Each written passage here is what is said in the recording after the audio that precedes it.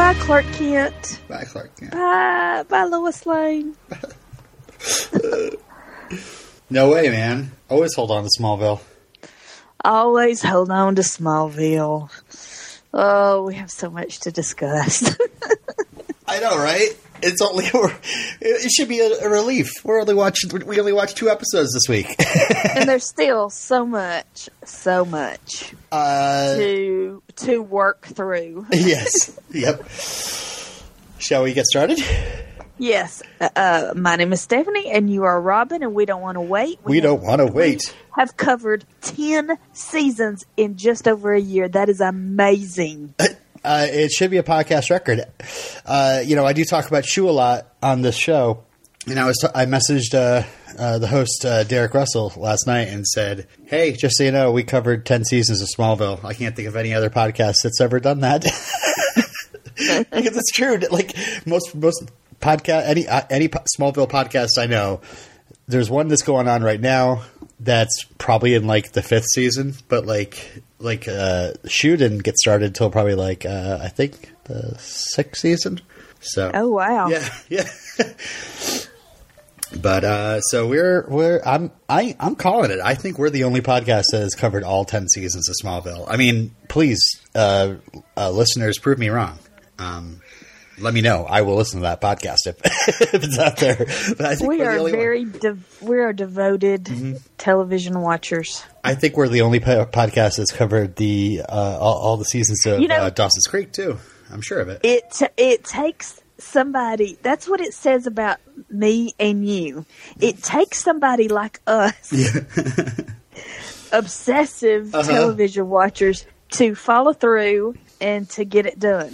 I know, because it just feels out of sorts if we don't. I'm finished. Oh, no. There's no way. Yeah. No, I don't care if my family didn't eat. If I had to call in sick to work, it was going to get done. Yeah. There's TV shows that I've been finishing that I finished up last night. Agents of S.H.I.E.L.D. and Supergirl. I've been kind of bored a little bit by them, mostly by S.H.I.E.L.D., not by Supergirl. And getting really annoyed, but no, I'm not gonna stop watching. I finished them up last night. I was very happy about myself, and I was like, you know what? I have the option of whether or not I want to continue next season. I'm really hoping I don't get roped in again because I want to be a movie guy now. I don't want to have like 10 shows on my plate. You know, I want to have whatever we're watching here, and maybe like 1 or 2 prestige shows, and yeah.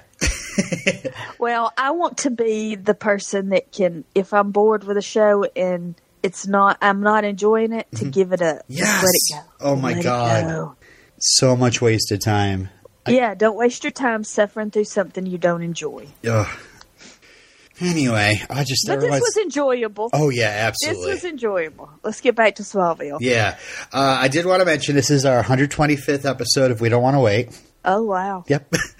It took us 53 podcasts to cover 10 seasons of Smallville, all 217 episodes. 53. Wow. And that was 53 on weeks.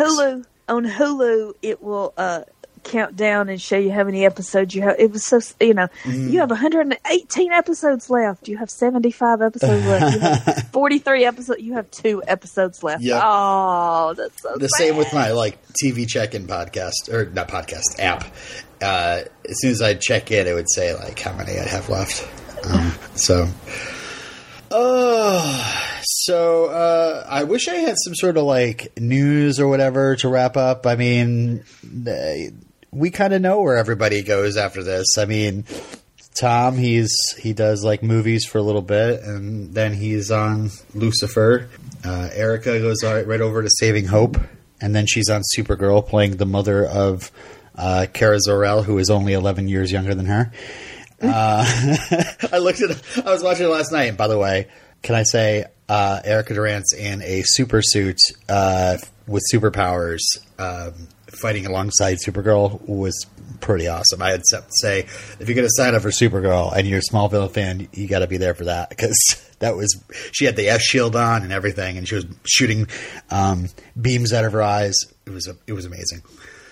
Anyway, what else? Kristen goes on to Beauty and the Beast. And Justin Hartley goes to... he does like a CW medical thing, right? Like Emily Owens, right? Yeah, with with yeah. I watched that. And then This Is Us. Let's see. Sam Jones III goes to jail. Oh, poor Sam. What does Allison Mack do? Oh boy, we've talked enough about what Allison Mack did.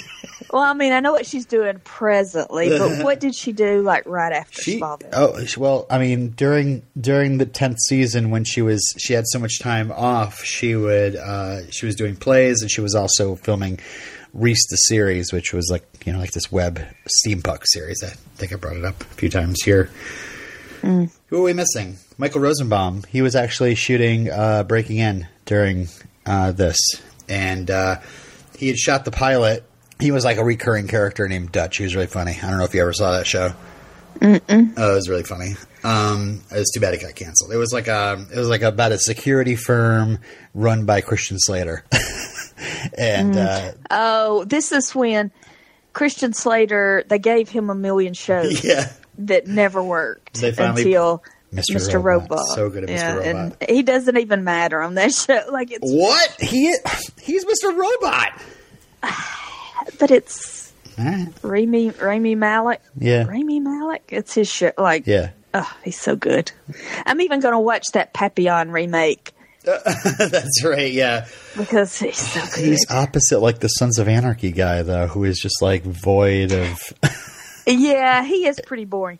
But he got that role, and he requested that Rami Malek be cast. Oh, like I said, hey, respect to him then. Yeah. Who else did we watched over this? Well, we did say Michael Rosenbaum and Breaking In, but like he didn't. I mean, he was on Guardians of the Galaxy. He's got a podcast called Inside of You. Yeah, and that show Imposter. I want to watch that, but I want to see that too. I don't want to pay for it. I don't want to see it that bad. Oh God, my cable just got upgraded. I have TV Land now. Maybe I have access to it like on demand or something. And guess what else I got? TCM. What? TCM. Oh, I'm you so didn't excited. have TCM? No. You didn't. Whoa. I'm like looking through. I'm like, okay, I'll record that. I'll record that. I'll record. That's why I'm like, I'm going to be movie guy now. I'm going to take a break from like watching like 20 shows at a time and watch a bunch of movies because I've been really missing out.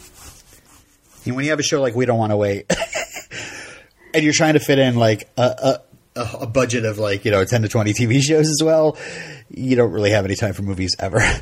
Yeah. Unless you just straight up get out of your house and go to the movie theater. Otherwise, you're sitting there in front of your TV going, I should catch up with Luke Cage. Mm-hmm. Cloak and Dagger. Cloak and Dagger is really good. I'm going to keep watching that. That's really good. I wish I just don't have time for that. Mm-hmm. And Pose. I'm trying to watch Pose. Oh, Ryan Murphy. We've talked about him. Popular. We're the only podcast that covered the entire series of Popular. And Hellcats. Yeah. I think there's been a My So-Called Life podcast out there. Oh, I'm sure. Yeah. That's podcast fodder, definitely. But, yeah. Okay, let's get to it. I'm trying to think. Did we forget anybody else? Anybody in the main cast? Annette O'Toole. Annette O'Toole. Annette O'Toole. I know, when you were talking about how Erica Durance is only 11 years older than Supergirl. Supergirl, yeah. Every time Annette O'Toole is on, I know Martha in the comics is kind of an older lady. Oh, yeah, she's like elderly. They portray her as old. So I'm trying to figure out, are they making Annette O'Toole kind of look older, matronly? Because I think she has these gray streaks in her hair, and I was just wondering, are they making her look more frumpy?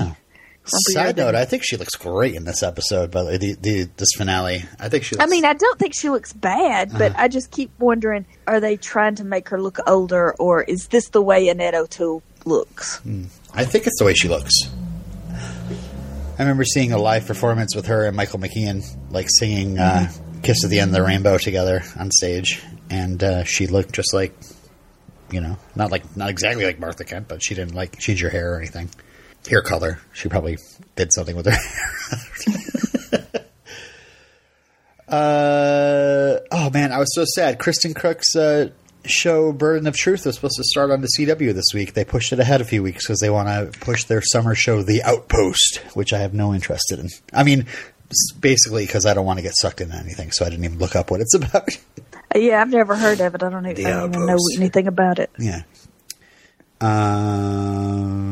Laura Vandervoort, she has done Bitten. I like that show. Callum Blue, he's not doing much. He's like doing a movie here and there. Steph's going to watch all of them. No. Going to start a new podcast. We don't want to call him.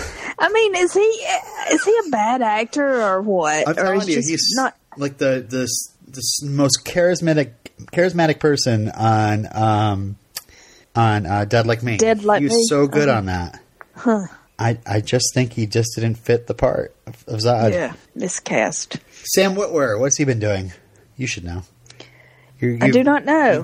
He did. He was doing like the Star Wars video games. I know that. Yeah. I believe he was. Wasn't he in Solo? Like a voice, I think. Yeah, he was the voice of a surprise character in in Solo. Surprise character. I can't say who the surprise character is. Did you see Solo? I saw Solo, but okay. There was a character that popped up at the end. There was a surprise that talked to Amelia Clark. All right, well. I don't know. I'm trying to think. I really don't care. Any of the other main cast members. John Schneider went to jail for a few hours because he was missing on alimony payments, but he's also been trying to promote music and stuff. He's broke. Yeah, he's pretty Bless broke. his heart. Yeah. I don't think there's anybody else. Oh, Whitney was in the cast credits. I don't know what he's been doing. Eric Johnson. I always get the name mixed up. Whitney Fordman, Eric Johnson. Oh, he was in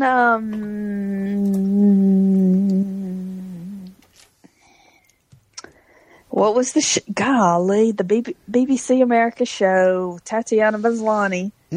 Orphan Black. Oh yeah, that's right. He was in Orphan Black in the later seasons. Yeah, he was like the guy that Allison cheats on her dopey husband with for a hot second. Her dopey husband. Yeah, me too. Although he's super creepy in The Handmaid's Tale. I don't know if we're ever going to watch that, but oh, that's what we should watch. I'm telling you, we have to figure this out by the end of the episode. We'll talk. Maybe we'll keep it in our conversation. But we can tell everybody that we're going to take at least a 2-week break, and we'll get back. Yeah, meet up in New York. Yeah, meet up in New York. In New York. Or in Atlanta. I'm going to be in Atlanta with you. Yeah. But you're going to be in New York. DragonCon, hit us up. Yeah. Atlanta, July 19th, 20th, 21st, 22nd, 23rd. We're doing Statue of Liberty on Friday in the Met. Oh, that's New York. You just said Atlanta. Oh, sorry. Saturday. Oh, my God, it's early. Saturday, we're going to the Bronx. We're going to the Bronx Zoo.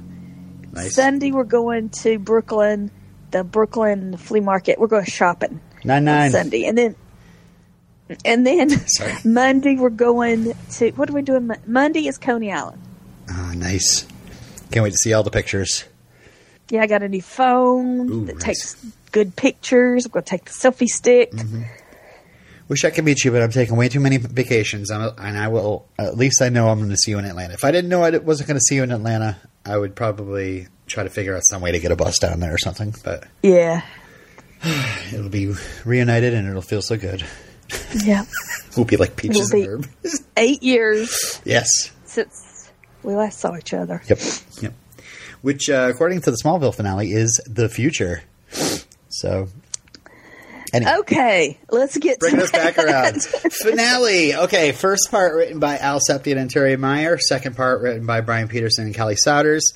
First part directed by Kevin Fair. And second part, the returning champion, Greg Beeman, comes back to record the final hour of Smallville. And this is the one where Clark steps into the light and becomes Superman.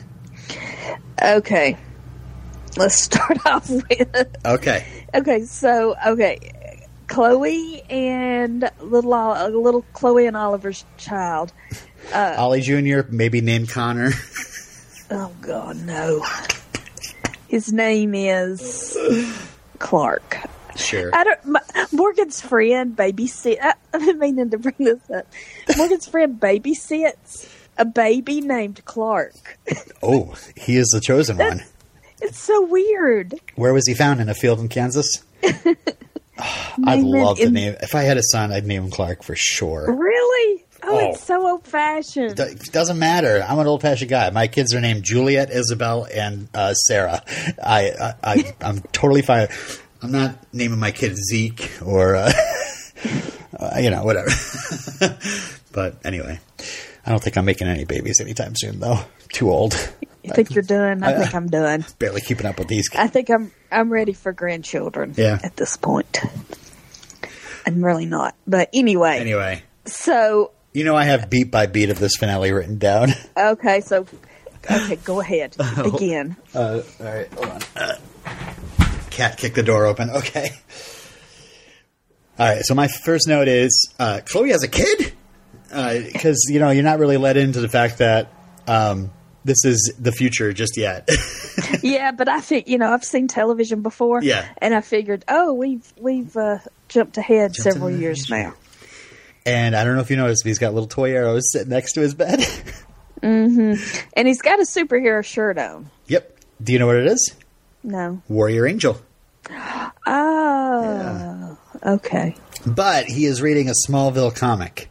And it is a comic where the hero is Superman, and he's called Clark in the comic. So I'm wondering, hold on a second. Does everybody know that Superman is Clark Kent in the future? Because she's about to read his origin story in this, what seems to be a published DC comic. Or has this entire show been a story that Chloe has read to her son all along?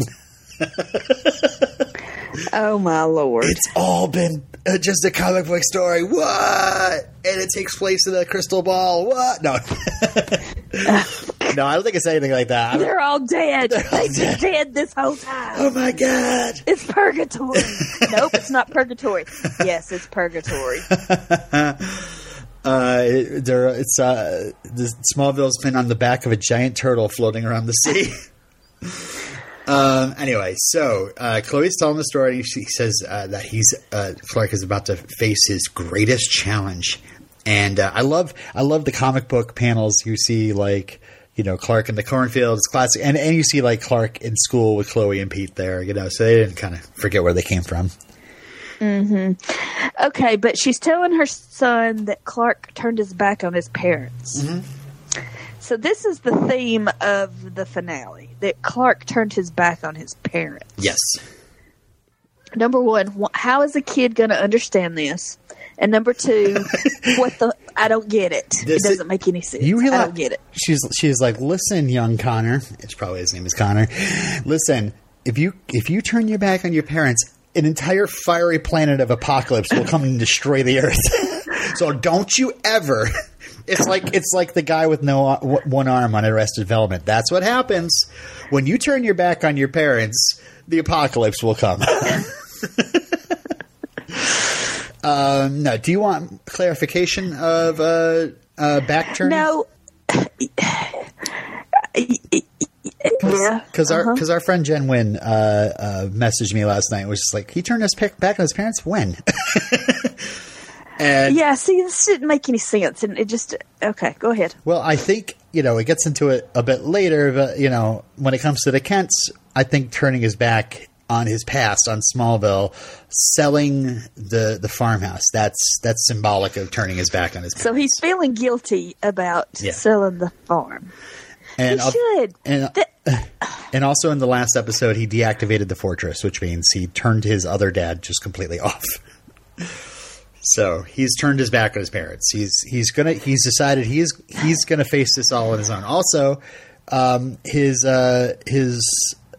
true love has decided that it's probably a better idea that he face things on his own. That he doesn't waste time on her. So he is just, trying to like get the strength together to just do this all on his own, and everybody around him is telling him, no. You need us. You need your past. You need everything you've learned. You need your foundation, like Lois. You need all this stuff. You don't just totally turn your back on everything. Always hold on to Smallville stuff. Okay, but I think the problem goes back to Jor-El. What the hell is Jor-El? What is Jor-El's intentions? What are Jor-El's motives? He makes no sense. Is he an asshole? Does he love his son? He can't love his son because he's a machine. He's a computer program. What are these trials? What is my training? You don't realize we've been watching his trials and training this entire time, Steph. Every episode of Smallville was a trial from Jor-El, or not like he actually set everything up, but the challenges you go through growing up are the trials you face to become, your own superhero. So what Clark went through was, meteor infected, phantoms, Kandorians, you name it. Okay. These are the trials he's gone through to finally become Superman. And, It's just like, I think it's a way to be like, this is the series finale.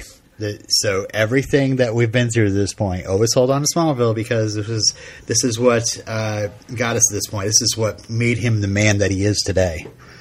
Yeah, I mean, I know that's the whole point of the series is this is Clark before Metropolis. Yeah. Clark Before Superman, at least. Yeah. Yeah.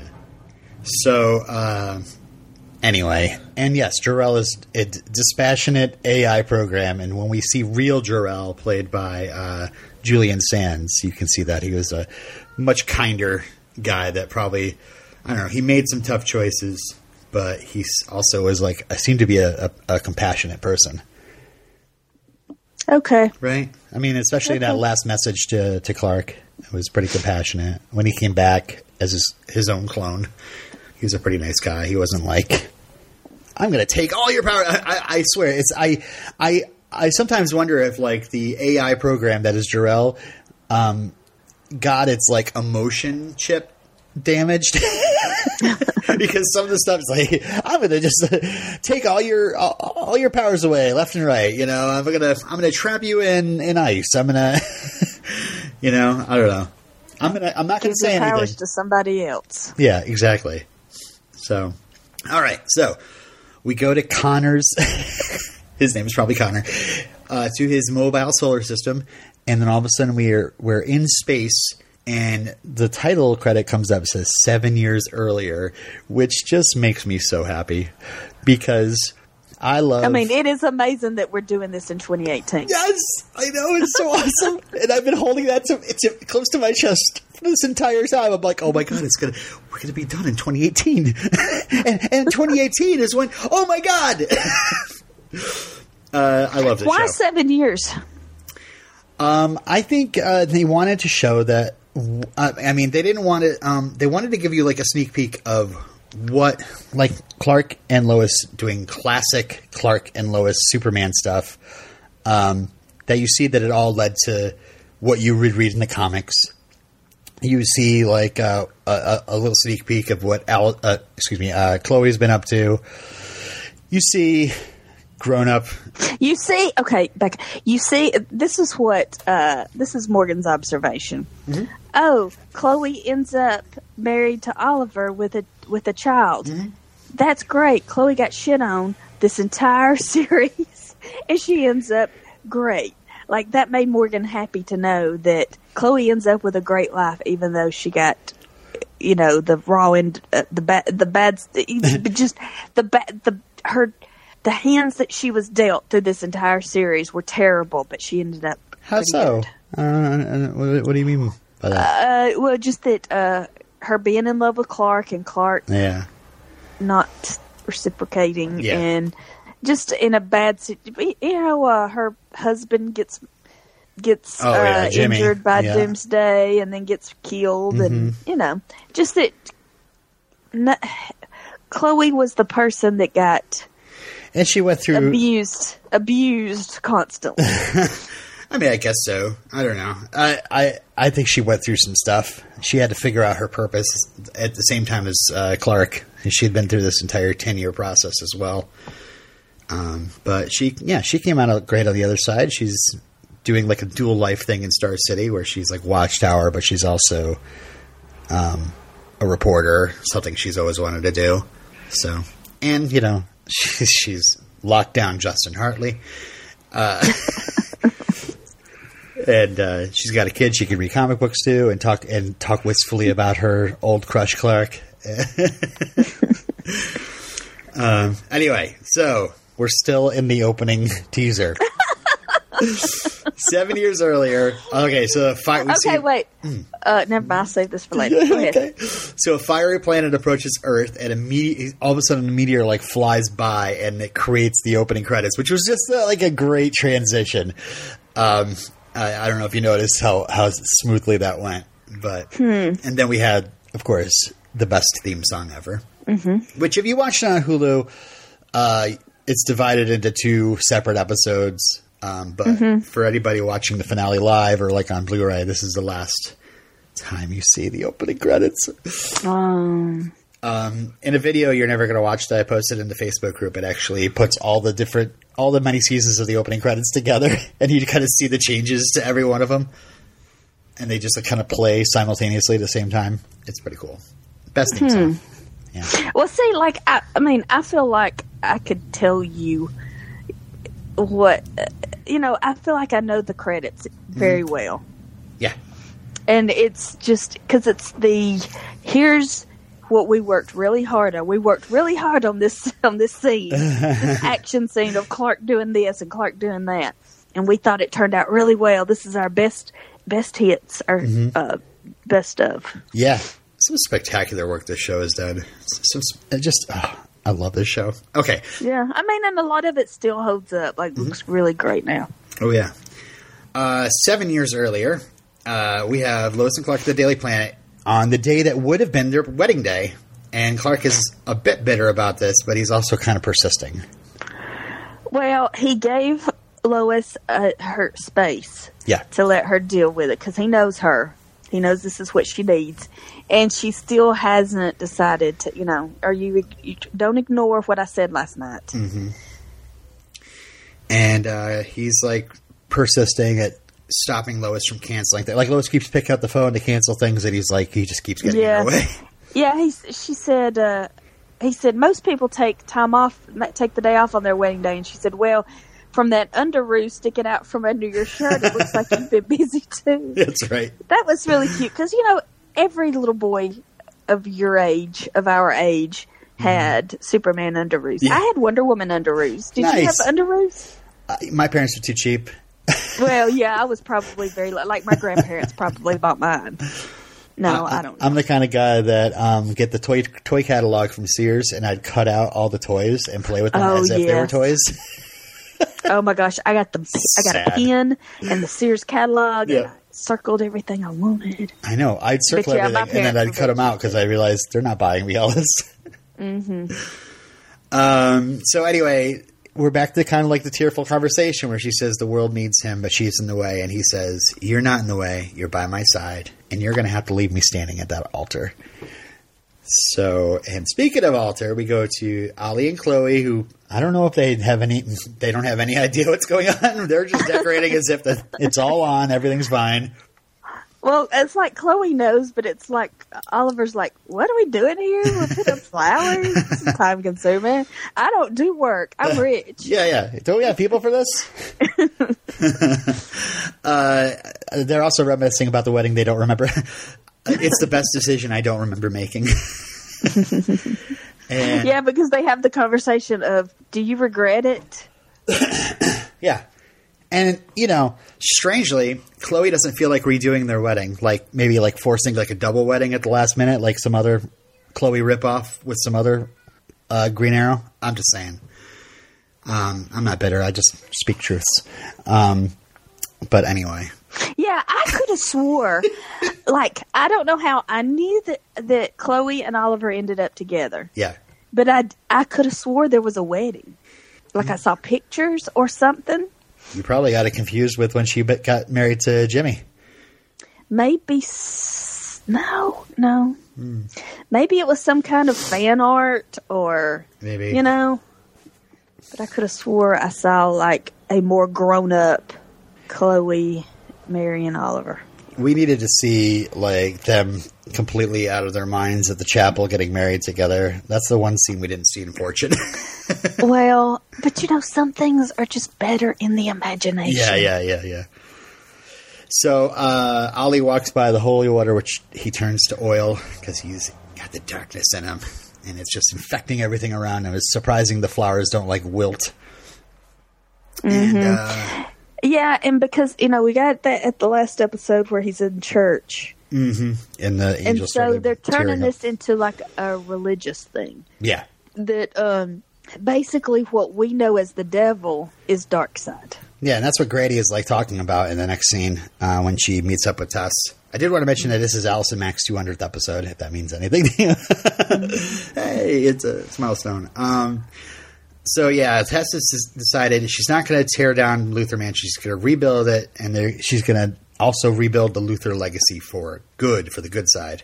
And Granny just wants to save her from the apocalypse that's coming. And I don't know if you know this or not, but Apocalypse is actually the name of the planet that's headed towards Earth. Yeah, and that's what I kind of thought. It's like spelled weird. It's like Apoco with a K and then lips, like lips, I think. It's from the comics, but they don't really. I was going to say, is this a comic thing? Yeah, it's so cheesy. Like they name check it. You know, there have been lots of mentions like the coming apocalypse. Like Apocalypse literally is a planet flying through the space coming towards Earth. It is the coming apocalypse.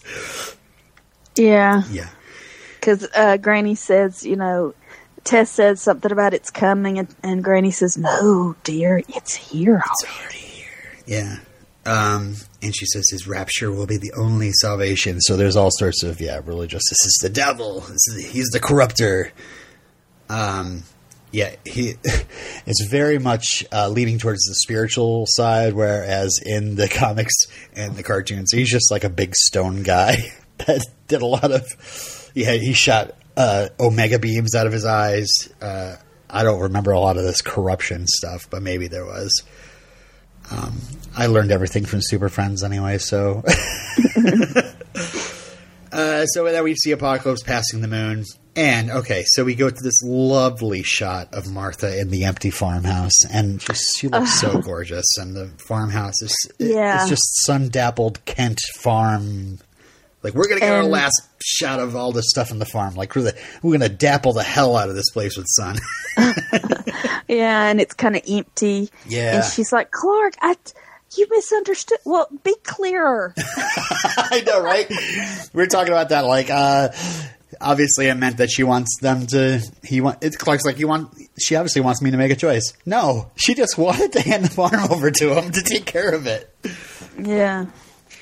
I like how John Schneider is standing there and not being seen or anything like that. But I also like the reflection of Jonathan in the family photo when she's looking at it.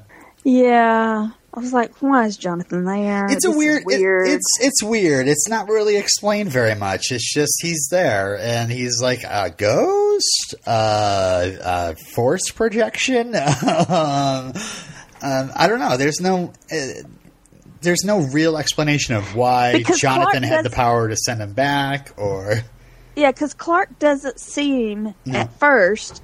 But then when he makes a decision, when he changes his mind, he sees him and talks to him. And it's just odd. Yeah, and it's like you can just discount it as him just, as if you would talk to any dead person, like, like a parent or whatever. Every once in a while you just talk to your parent, I guess. And, Dad, if you can see me now, or anything like that. But, I don't know. This is going for... this is very overall and melodramatic. It still works on me. I for reasons known to probably anybody who would listen to any of my podcasts, I'm always won over by the dead father stuff. So, like, okay, you got me. But Clark says that he saw Jonathan, but he was an excuse not to face my future. Just like I was waiting for Jor-El to show me the way, I had to move on from all that. And she says, you're so focused on what's ahead, you're starting to cut out who you are. You don't see that you're doing it. And Clark says, it's the only way to move on. And he walks away, and there's Jonathan just tearing up. And John Schneider makes his 100th appearance as Jonathan Kent in this episode.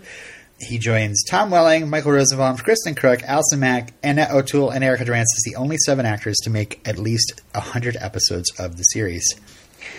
And I just wanted to mention, Force Ghost or not, it's just so good to see John and Annette together. Like, they haven't actually shared a scene since season 5 when Jonathan died. And I don't know, it's just like, oh, yes, it's Jonathan and Martha together again. Although she kind of treats it as if, like, he's like just somebody she carries in her heart, you know, as you would any dead spouse, loved one, yeah. Okay, so Chloe has decided to go on the offense and go after Lois, and Lois refuses to hear it, and Chloe's like, listen, he's a guy. He needs to rest and love and laugh. He's not just like, a superhero, He's not just a savior. If you're not meeting him at the altar, read what his vows say. Oh, here comes the schmaltz. Here comes the tears for me. I was like, during Jonathan and Martha stuff, but her reading the vows that Clark wrote to her, I'm just a complete sucker. And I mean, they were really good. I think the vows were very much in character. Mm-hmm. His vows were very much. I mean, I can see that's how Clark feels about Lois, and hers are very much Loisy. Yeah. I didn't write down all the vows, but I did write down, when you believe in someone, it's not for a minute, it's not for now, it's forever, which is, I love that. And, I'm also watching this and like going, oh man, this is too bad this was like 2 years after my wedding, because I would have ripped all this stuff off for my vows that I had read. And yeah, I love Lois. It's just like, I'm such an idiot. And we see Chloe just watching and kind of tearing up, which I think is, that to me is like, all right, got it. Yeah. But anyway, so Tess is trying to access Watchtower satellites, which are named after Chloe. And they were turned off, and she brings up the video, and it was Ollie. Uh-oh. And then she brings up some other feed, and she sees Apocalypse approaching. And we go to the evil trio's lair. No, not Jonathan, Warren, and Andrew, but just as effective. Ollie's eyeballs are black. They give him a gold K ring. It's just a perfect plan, because he's the guy that's carrying the ring for the wedding. Mm-hmm. And he's the guy that's going to deliver this like nuclear salvo at their greatest enemy. Mm-hmm. I think it's perfect. And then we go to what Steph might call more schmaltz. Clark at the grave of Jonathan. Oh. Again. Okay. So Clark talks to Jonathan. Yep. I can't keep leaning on you. It's better that way. And Jonathan's like talking back. You mean it's easier? Let me be there for you. And Clark's not hearing him. Even when he puts his hand on his hand, he's just not realizing he's there. I need to go beyond where you two can guide me. I want to be the hero the world needs me to be. And that's when Ollie shows up. And it seems like it's just regular old Ollie, But he's got a mission. He's got to get that guy to the altar to pull off the plan. But he is talking like, I don't know, it's like a corrupted Oliver. He's using his own life experiences. He's talking about how bad he felt when he graduated from Excelsior and his parents weren't there. And Clark says, what if Lois is right? What if heroes aren't destined to love? And I've been a part of 2 different worlds. I might need to let go of both of them. No, Clark, don't do it. Yeah, and that was very Buffy to me. You know, I'm the chosen one. Yeah, yeah, I'm the chosen one.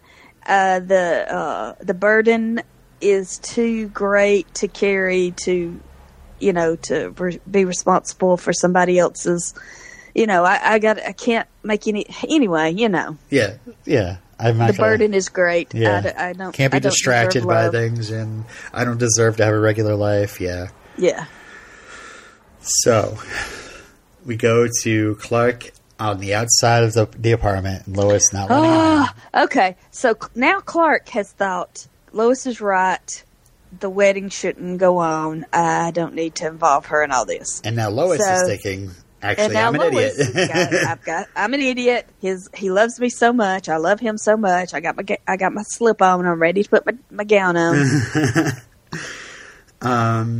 And she ends up giving him her vows and says, "We're even." And we see that she says, like, "I can be loud and bossy, but you have baggage too." She mentions the general. I guess he was whisked away to some other guest role in a different series. But my dad would tell me I needed to be ready, while my mom would tell me just to enjoy every moment. And what would your dad say? Okay, stop right here. Oh, my dad wouldn't say anything. Wait a minute. What? Have you not been paying attention for 10 seasons, Clark? Your dad says nothing? That is all your dad is advice. Yeah, that's true. He does have a lot of... what the hell? He does paint Jonathan as like this like stoic, figure. But like he wouldn't say much, but I'd know what he was thinking, But okay, see, that didn't work. Yeah. I love that Lois's vows are just like wildly proofread.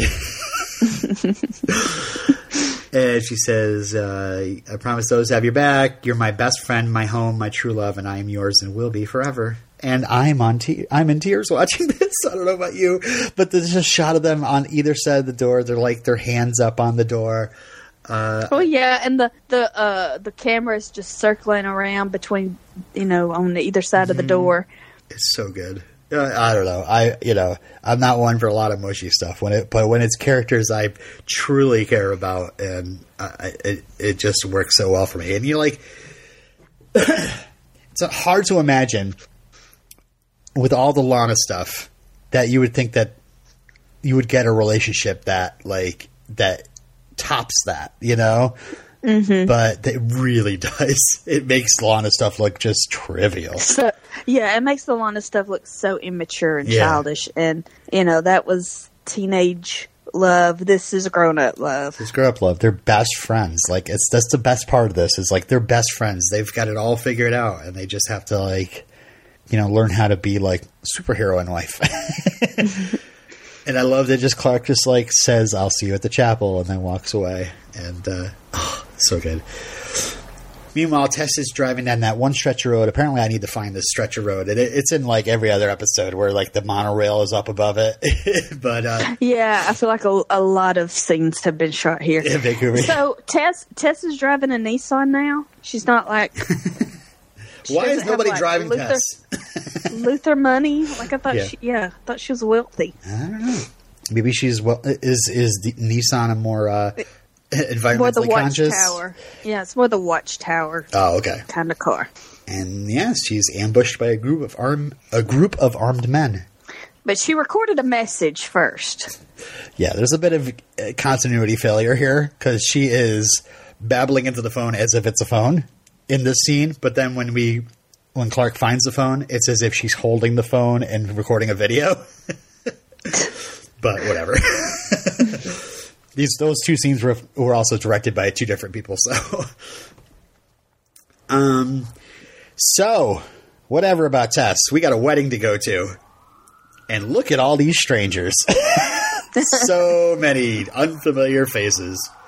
And Oliver and Chloe are the only usher and bridesmaid. And there's also a bit of a goof here.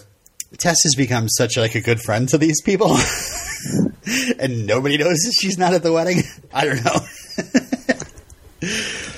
Also, there's no Hamilton. Aquaman, no Flash. Yeah. I'm hey, Perry. No Black Canary. Just stop by the wedding. But But we've got lots of people just on both, like filling both sides of the room. Just look at all these friends that Clark and Lois have. Yeah, you'd think the sheriff would be there Yeah. because the sheriff was such a big part of their life. Mm-hmm. I mean, which I know the woman sheriff died, but surely the replacement. The replacement Smallville sheriff? Mm-hmm. Probably not. I think we saw him like once, maybe.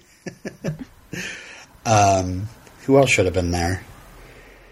Pete? Where's Pete? No idea. I almost think they should have treated it like Hawkman's funeral, where you look out and you see a bunch of people with their heads down. And it looks like it might be that character. They're wearing the costume or whatever. But, yeah. Anyway, the back door's open. And oh my God, Lois Lane. Oh my gosh. Gorgeous. Yeah, she looks gorgeous. That dress is gorgeous. Her hair, I love her hair. Mm-hmm. Now. Lana's dress, I like Lana's dress better. It was cuter. Mm-hmm. But I think Lois's hair just makes this ensemble. Yeah. Yeah. Yeah, and she, I don't know, she just looks amazing. And there's this crazy thing where she's at the back of the church. Her father's not there; he's away on business in another guest starring role. And she looks to the front of the church, and Clark's not there. She does not see Clark. She Where sees is Clark? everybody else. Oh my God, he stood me up. He's not coming. Maybe he's on super assignment, or maybe he's decided against being with me. And then all of a sudden his hand takes hers, and I am weeping, Stephanie. Oh my God. He's there, and he's going to walk her down the aisle. He won't want to make her alone walking down by herself. Oh my God. Yeah. And they smiling at each other. Oh my God. And that Sarah Bareilles song playing. Or no, wait, it's actually Sarah Bareilles plays earlier. It's the Pachelbel's Canon, right? It's, It's the what? Pachelbel's Canon. No, I think it's that song. It's like It's a song. Oh, it is? Or maybe it was that Sarah Bareilles song.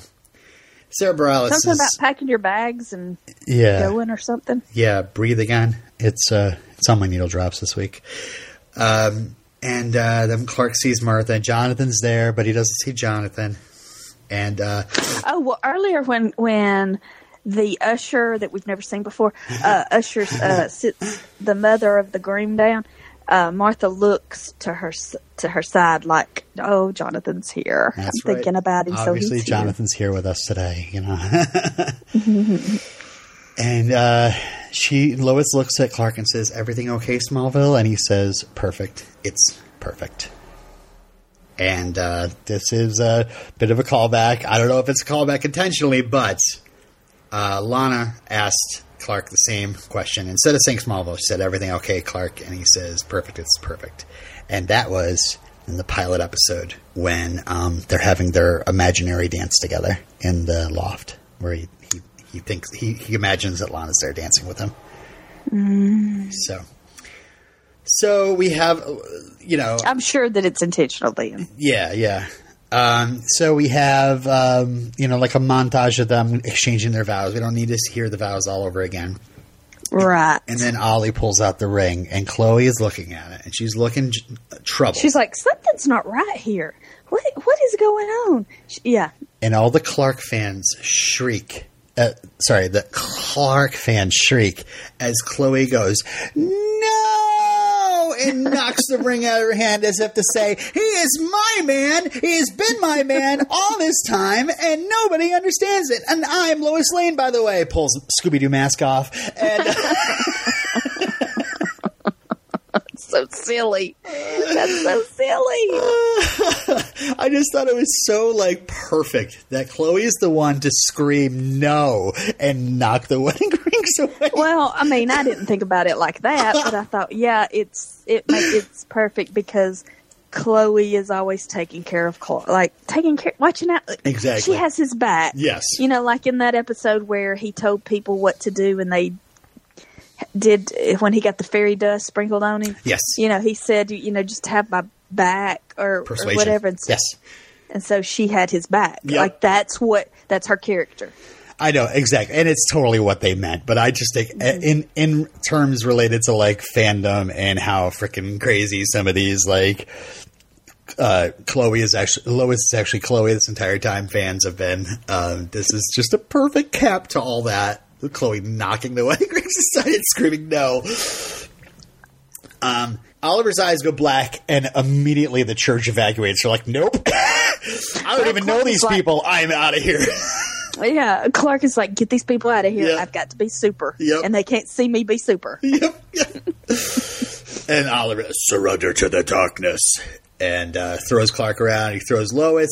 And, Clark goes through the window. He throws Clark outside. Yeah. And then Clark blurs in and rescues Lois. Classic slow motion catch of Lois. Mm-hmm. I think we last saw when Zod threw her at like a phone booth. Mm-hmm. And immediately just whisks her away, puts her in a safe place. We don't even know where she is. She's safe. It's time for Clark and Oliver to fight. And it is a super fight, but it's classic Clark/Superman. I'm not giving up on you. You have to make the right choice. We have to save the world together. And all that belief, all that goodness coming from Clark is enough to make Ollie throw off the control. Okay. Let me find my notes. Mm-hmm. And later on, Lois says, Clark, you inspired the darkness out of Oliver. Yep. What? That's stupid. What are you talking about? He inspired the darkness out of Oliver. Clark is someone that Oliver has always looked up to. I mean, I could imagine the same thing would be true if Clark was under the darkness and like Jonathan talked him down, you know? Yeah, but that's it's too easy. It's too, I don't know. Oh, a lot of this darkness stuff is, it's like, it's so funny. A lot of this darkness stuff is so easily wrapped up. Even just pushing a planet out of orbit is pretty easy for Superman at this point. But like, I think they don't really, like, the people making the show don't really care about this darkness storyline in the end. It's not what's important to them. It's Clark finally becoming Superman, I think. And I don't know. Oliver has always been inspired by, I mean, at first he wasn't inspired by Clark. He was pretty angry at Clark when they first started talking to each other. But I mean, we saw in that episode Homecoming where Oliver is just calling Clark's phone. Sadly, where's Clark? But so I don't know. I think it's just like a capper on their friendship and a good way to kind of end it. Clark saves Oliver's soul, you know. Yeah. So all that stops. They see the planet coming. It's like, oh, by the way, outside there's a gigantic solar event happening, and nobody's really paid attention to it till now. Like, it's practically within Earth's orbit. And I'd hate for Neil deGrasse Tyson to get in on this because, oh boy, he'd have so many things to say about what this would do cataclysmically to Earth. So anyway, Tess left a voicemail about how Apocalypse is a planet. Martha is frustrated that the government's waiting for the president to figure it out. Chloe decides to head to Star City because Watchtower is down in Metropolis. She's going to use her databases that are set up in Star City and coordinate things from there. And she has one last hug with Clark and says, "See you in the funny pages." And you realize, oh my God, that was the last Clark and Chloe scene. Because they really kind of slow things down for a second there, just to be like, by the way. And they really slow things. Like, she goes outside. Chloe and Oliver have this one amazing epic kiss with the planet in the background. It's pretty awesomely shot. And he wants to go with her, but she tells him to go be a hero. And Chloe slowly walks like towards the camera, but to the side, and the camera's just screaming, "Goodbye, Chloe! We're gonna miss you! Oh my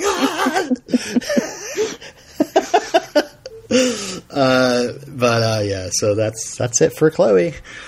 No more uncomfortable talks until we cover another show with something horrible happens to somebody. Or not happens to, but is created by somebody. Anyway. It's caused by. Yeah. We're doing House of Cards next, right? Kidding. And that's when Clark spots Jonathan out of the corner of his eye and follows him up into the loft. Oh, yeah. We have to have the loft scene. We're We at the have to campfire. have the emotional loft scene. One Yeah, last and you loft see, scene. is this where we see Lois and Martha standing at the window, and Clark's just like, let me go over here and see what this is in the loft. Yeah. And Jonathan says, I knew you would see me when you were ready. And Clark's like, I made a mistake. I thought I had to leave everybody behind. And Jonathan says, I can't help you anymore. You're going to have to let Jor-El guide you. He's your father. Clark's like, oh man, I turned my back on Jor-El. He's your father. He'll understand. And then Martha comes up, and Martha's apparently seeing Jonathan. Everybody's seeing each other. She tells Clark not to doubt himself. You are the miracle we prayed for. Now the world needs that same miracle. And then we see, I don't even care. It's the Kent family. They're together. They're holding each other. It's so beautiful to me. And then Jonathan says, son, it's time. And then Clark looks at both of his amazing parents that I love and everybody loves, and he says, thank you, which, perfect. Anyway, anything to say about that? Or were you like, schmaltzy? That's fine. I don't know. Okay. It's okay. It's okay. I'm okay with it. It's all right. Cool. Yeah. To me, it was just like box of Kleenex slowly being used up.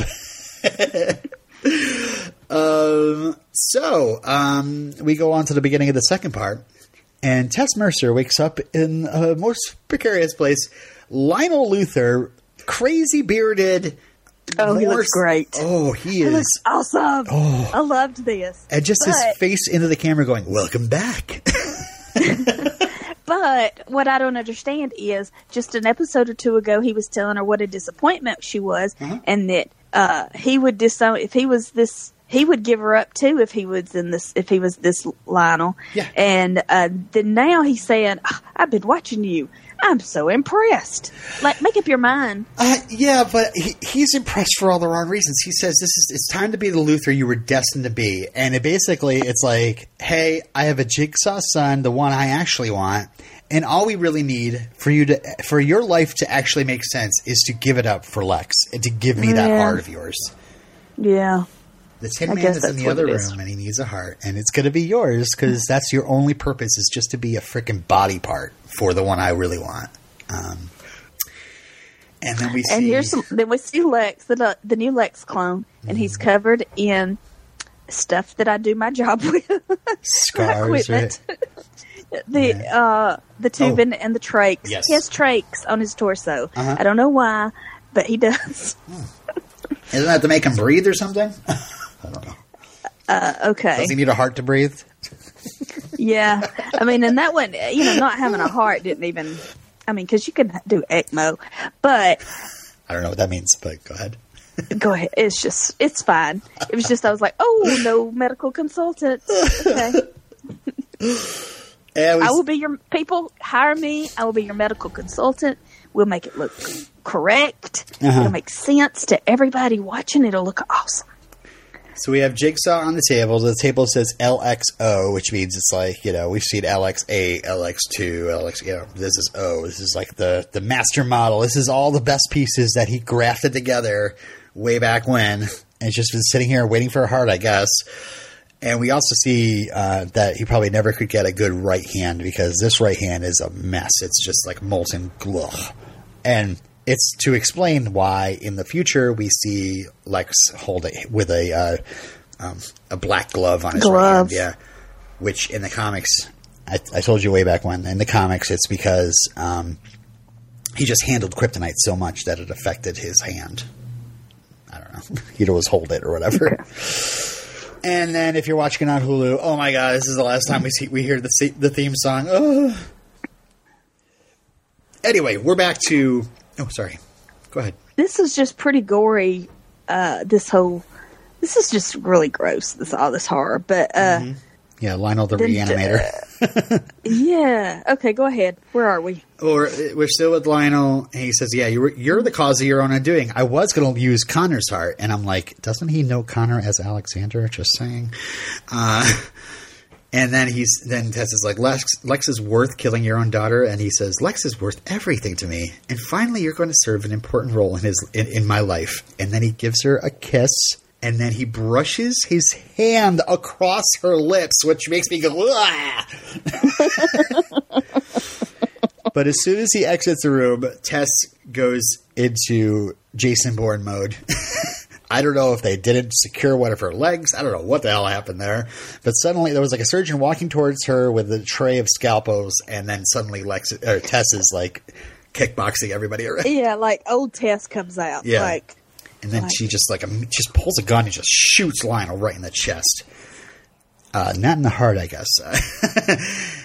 And so she escapes, and then he crawls to Lex's side. He wants to die near his son, and then terrible CGI Darkseid shows up. Hello, I'm from a 90s video game.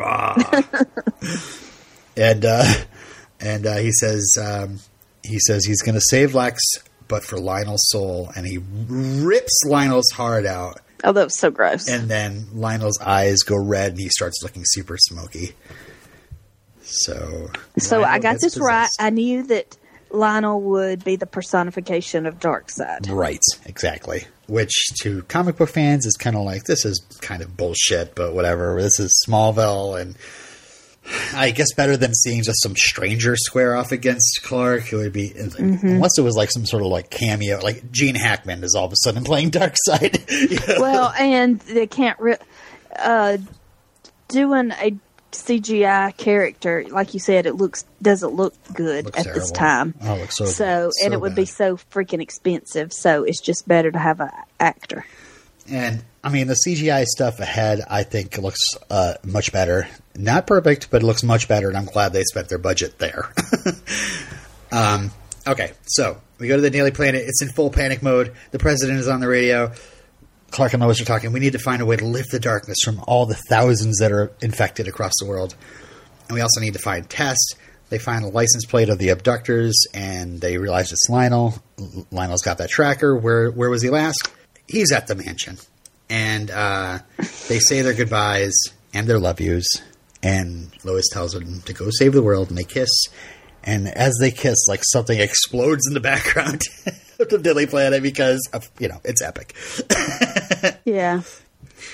And then Lois takes a minute to think, why was my dad not at my wedding? It had to be this. This is why my dad wasn't at the wedding. She's like, what Vancouver show was he on this week? No, it's because that he, at least somebody is like, figured out that there is a planet approaching our planet, that all the satellites are down for maybe a reason. Yeah. So, Lois asks the reporter, that pretty much hates Lois. She's just like, I'm going to be B. I'm the B this episode. I got a special interview with the president, and I don't care if the world's falling down around our ears. I at least want to be better than Lois Lane. And Lois is just, listen, just don't have. He's gonna nuke this planet, and then it's gonna just cause the fallout is gonna kill people. Yeah, yeah. And the consequences of what we're gonna do, it's not gonna help, and it's gonna kill people. Right. So, and then she tells her to believe in the Blur, this magical hero that's been running around Metropolis. And the girl's like, yeah, right, whatever. She's been in. I recognize her from. Was she in Alphas? I think I saw that in her cast credit. I didn't really. I saw a few things and I was like, I don't know anything she's been in, but Lois knocks her right out. Bye, Felicia. That was funny. Meanwhile, Lex suddenly wakes up and removes the mask from his face, which was in a whole bunch of promos leading up to the finale. I didn't show you any of those. I didn't want to spoil anything. But they did have like a Lex returns like kind of thing. I think maybe from that panel from Dragon Con last year, maybe I knew that he may have quickly mentioned that they tried to get him back for the last season, but he couldn't do it because maybe he's doing Breaking In, and all he could do was the finale. Yep. They made one final appeal to him, and he said, listen, I got this new gig. The money was right. Yep. but he said, I have to do this for the fans. And that's what he says. I had to do it. It makes sense. This story was about Lex and Clark to begin with. And it makes sense to finish up. He basically says in interviews, he realized, no matter what, it would be a disservice to, his fans.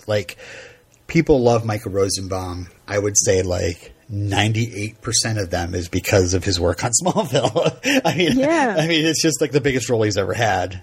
And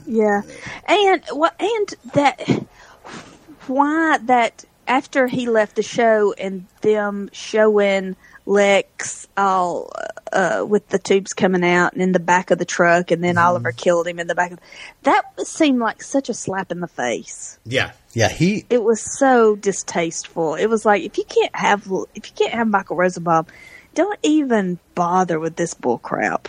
And he had hinted in interviews of there was a bit of bad blood, and I don't know if it was because they decided to just keep his character going after 7 years. He felt like he gave enough to the show. He gave enough of his life to the show, and he really wanted to do other things, and he didn't want to be bald all the time. So, so I do feel for Michael Rosenbaum. You say the money was right, but also I think, he really, he loves his fans. I mean, you met him, he's a nice guy. And he also felt like it was a bit of unfinished business, but I think he didn't give in for so long. He'd be talking on Twitter, going halfway through season 10, saying, "There's just no way. There's no way I'm doing it," and really sorry, but it's just not going to work out. But they talked to him. They said he'd already got this show Breaking In, but he was a recurring character, and they said, "We just need you for one day." That's it. They only had him for one day. And I guess he came up the night before. A lot of this stuff is illustrated in Greg Beeman's blog, Beeman, I think it is. Which I sent you a link to if you want to ever read it. I skimmed through it. Oh, okay. Well, it's kind of he came up the night before, got to look at the lines, got just kind of walked around the set, met up with people, and then the next day they fitted him with the bald cap, and I got to say, looks great. And if they could have kept that going for from seasons 8 through 10, I think he might have been happier to have his hair and be able to do other things during the summer, because it's funny too, because I don't know if there's a bit of CGI involved, because there's a video of interviews that they did that day that Michael was up there, and for the fans or whatever, and just the bald cap under regular video light and stuff, it does look kind of bad. But on the show, I mean, you were asking me, did he shave his head for this? Nope. Yeah. Nope, that's a bald cap. Also, Greg Beeman shot it an extreme close-up. So it's kind of the top of his head is not in the shot. Yeah. So I don't know if they were trying to. I was watching for it, though. I was really watching for any creases or anything, because the person moves their face as they're talking, Yeah. I think it looked great. I was really worried about it too. Coming up to it, I was like, oh man, Michael Rosenbaum's going to be there, but he's going to have a bald cap. It's going to look so terrible. It's going to look like Gene Hackman's did in the old Superman movies, which was just terrible looking. Because Gene Hackman was not going to shave his head for Lex Luthor. They had him there for one day. He did the promos. He did interviews. He did his scenes. And, he got fitted for a bald cap and then went home that night, I think.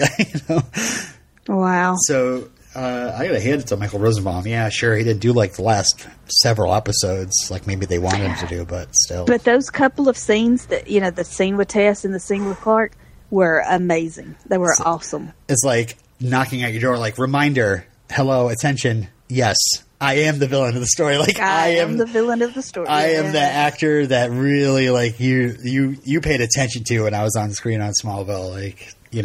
I'm not saying that the show I mean, the show did suffer, but I think, it was made up for, but it was definitely one hell of a missing piece. It was one hell of a powerhouse. I think that Cassidy Freeman did a great job, and that she and the writing and everything did as well as it could have. Yeah. With him missing. Yeah. It couldn't have been any better. The only way it could have been better is if he had been there. Mm-hmm.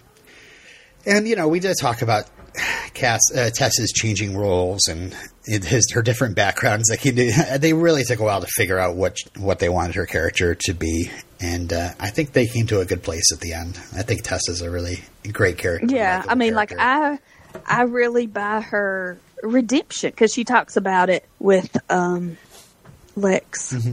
I think, when she comes to his office, she talks about her redemption. And I buy it. I think that was a really good character arc for her. And also with Granny Goodness said, you were born in darkness searching for the light. Mm-hmm. She overcame the darkness that she was nurtured in and born from. Because that's what a lot of this, a big theme of this series is. Lex was raised by Lionel and Clark was raised by the Kents, and nature over nurture and nurture over nature. Yeah.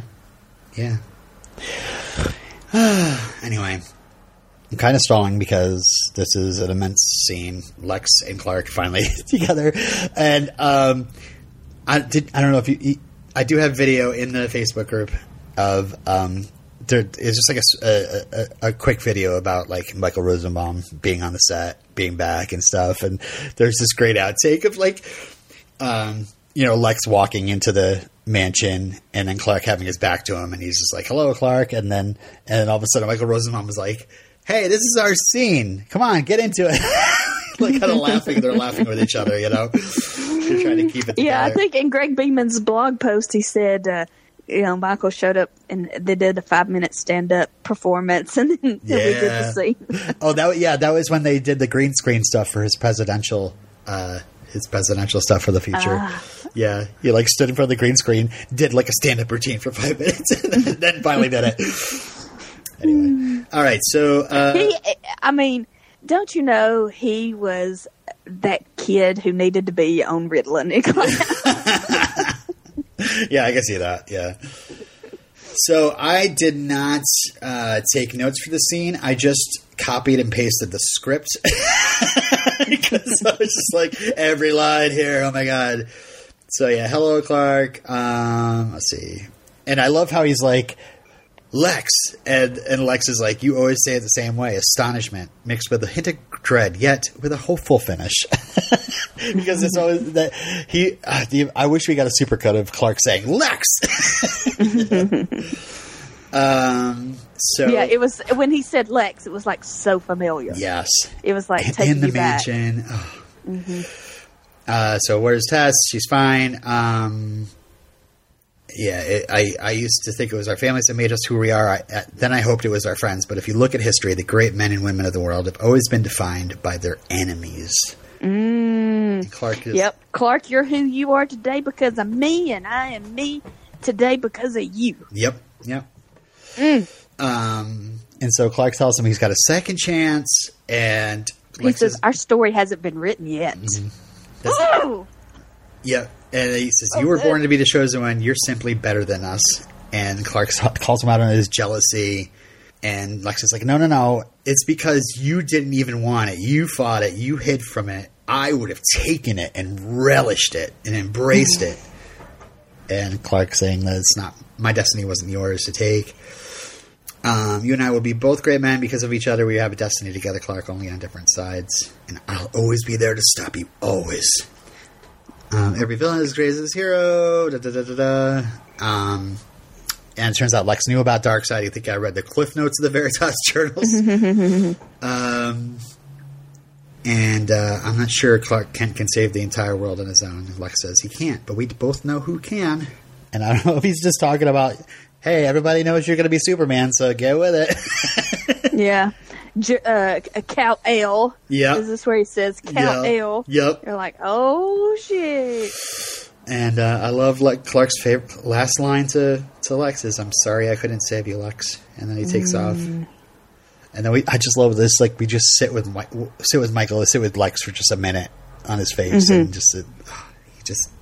so good, so good. Okay, let's go over that scene again. So it starts off with him saying, "Hello, Clark." No, just kidding. I feel like this is the prequel to Superman comics. Yes. Like, now we can go read some Superman comics and enjoy Lex as a character. Mm-hmm. All right, so in the next scene, Oliver wraps up the darkness really quick. Hey, he's here. He's got his green arrow costume. I got an arrow. I got an arrow for you. I got an arrow for you. I got an arrow for you. F you, you, and you. And no more screen time needed for you idiots. Get out of here. I can't believe an arrow just takes them all three of them down. I know. I was like, that's all it took. Poof. They turn into smoke. Whatever. So like I said, you can either be disappointed that this was not big of a deal, but you could also be like, oh, okay, so rather than a 7-minute fight scene between Oliver, who's not really the star of the show, and these three goblins, that we can cut to something more interesting, which is Lois on Air Force One. But I mean, it was kind of a companion scene to the scene we saw earlier where he goes with the black eyes, and they were like, this is what you got to do. Here's this gold kryptonite ring. Yeah. So it was needed. For some reason, Oliver's got his stupid voice box thing on, like they don't know who he is. Anyway, we go on to Air Force One, and Lois distracts a Secret Service agent and busts in on the Secretary of State holding a meeting with these other people, and she says it's not a meteor. They all think it's a meteor. Like, hello, and she even says, "Have you looked in the sky? It's a planet." Like, what are you, a moron? Anyway, and then she realizes that they already know it's going to take out, the nuclear blast is going to take out a third of the Earth's population. And we have frickin' Christian Nielsen sitting there like, oh, it's better to suffer these casualties than the entire planet. And the president's safely locked away, blah, blah, blah. And Lois is like, listen, it's time to believe in some goddamn heroes right here. And give our heroes a chance. And the secretary says, they have 5 minutes. And so we start the timer. And, the nuclear bombs would have probably went off because it's longer than 5 minutes, but whatever. So we're back at the Kent barn. Clark is getting his crystal, and he's confronted by Lionel in full Darkseid regalia. And he tries to get Clark to be disgusted at how easily humanity fell to him. I love that you can see Lionel / Darkseid behind Clark outside the barn, just creeping around. Ooh. But Clark's faith in humanity is not shaken. He says he still believes in people, and that's when Lionel decides to throw him around. And then he throws him in through the loft, and then all of a sudden he's hovering in the air, and we hear Jonathan's voice say, "You're going to have to let Jor-El guide you." And suddenly, Clark is in the rings. And you've always had the power within you, and we just see all the memories of Smallville. Go ahead. Yeah. Oh, remember this shot. Remember when he saved the dog? Yeah. When he. Oh man, I love they had a shot of him saving Shelby. Yes. Remember when he played football? How important that trial was. I love that. Remember when the guy that didn't have any vowels in his name was trying to. Do something to Chloe, and he runs. I loved when he ran off the football field. Yes, he was in the middle of the big play. Runs off the football field and just knocks that thing out of the air. I don't know what it is. Mr. Mitzelplick or whatever. Yeah. Yeah, he knocks that thing get out of here. Yeah, and then runs back to the football field. And he unties Chloe, breaks Chloe's bonds, and then runs back. That's probably the fastest. Remember when he saved Santa Claus? There was actually a part where they're like, remember when he saved Santa Claus that one time? But yeah. God. That time that he saved Oliver, when you could see Oliver's reflection on the bullet. Oh, yeah. That was great. And Tess and Chloe. When he saved Lana from Ian Somerhalder. Yes. Somerhalder. Yep. Somerhalder? When he rescued Lex from the Low Bridge, the crash on Low Bridge. When he stopped the bus. When he saved the other Ashmore from falling off the bridge and then lost his powers to him. When he saved Lana from the tornado. Perry White. Oh, Perry White hanging off the edge there. Mm-hmm. The missile, the flood, so much stuff. Saving Lois. And then Clark realizes these were my trials. And Jor-El says, the final trial is upon you. Seize your destiny. And then we go back to the barn, and he's in midair, and he's just like, oh! And then he just turns himself forward, puts his fists in front of him like a Superman would, and just flies through Dark Lionel there, completely obliterating him. Because these guys just need to get punctured with something, and they just turn to smoke. So freaking awesome. I don't even care. I love it. That was great. Okay. And then we go to Tess and Lex. Oh my God. Tess walks into her office and freaking Lex does the chair spin. Oh. And then he says, oh, sorry, go ahead. She just says, did you know that I was your sister? And he was like, yeah, that's why I groomed you and gave you this awesome job. Yep. I love there was a little bit of like payoff of like, what actually happened in the background there, you know? But Lex did know that they were brother and sister. They didn't have like a Jamie and Cersei thing or anything like that, you know? And he says, what do you want, Tess? And she says, something I'll never have. And he says, Clark. And she's like, redemption. And then he says, he gives her a hug. He says, I love you, sis. And then he shoves a knife through her stomach. It was a sword. Like he pulled a sword out of just nowhere. I don't know where. I guess it was in his or something. Yeah. I guess it was in his coat. Mm-hmm. Well, you know those Luthers. They always have their blades, weapons. Yeah. And then he says, she's like, why? And he's like, I wanted to save you from turning into me. And Tess puts her hand on his cheek and says, it's too late. Clark already did that. Boom. And then she put nerve agent on his face. From Summerhalt, we remember Memoria and the green liquid and all that. And it's like, and this is going to take away all his memories. Okay, why is it going to take it? Just because he knows that Clark is Kal-El? Yep. Because we have to have, like you said, you were saying, what we're seeing next is Superman comics. We're seeing Lex and Clark. Lex is going to go after Clark and all this stuff. But in the comics, Lex does not know that Clark Kent is Superman. Nobody knows that Clark Kent is Superman except for his like closest friends. Like Lois, really, at this point. And I just love like the Michael Rosenbaum. Oh my God, just the how long, you know? And she says 30 seconds. And he says, what will I remember? She says, nothing. The world before this moment won't exist to you. And then she just dies. She dies, and then we see a montage of the beginning of the birthday party, everything, all the way through. Him beating on little Donnie. Yeah. Oh my God. All of it disappearing.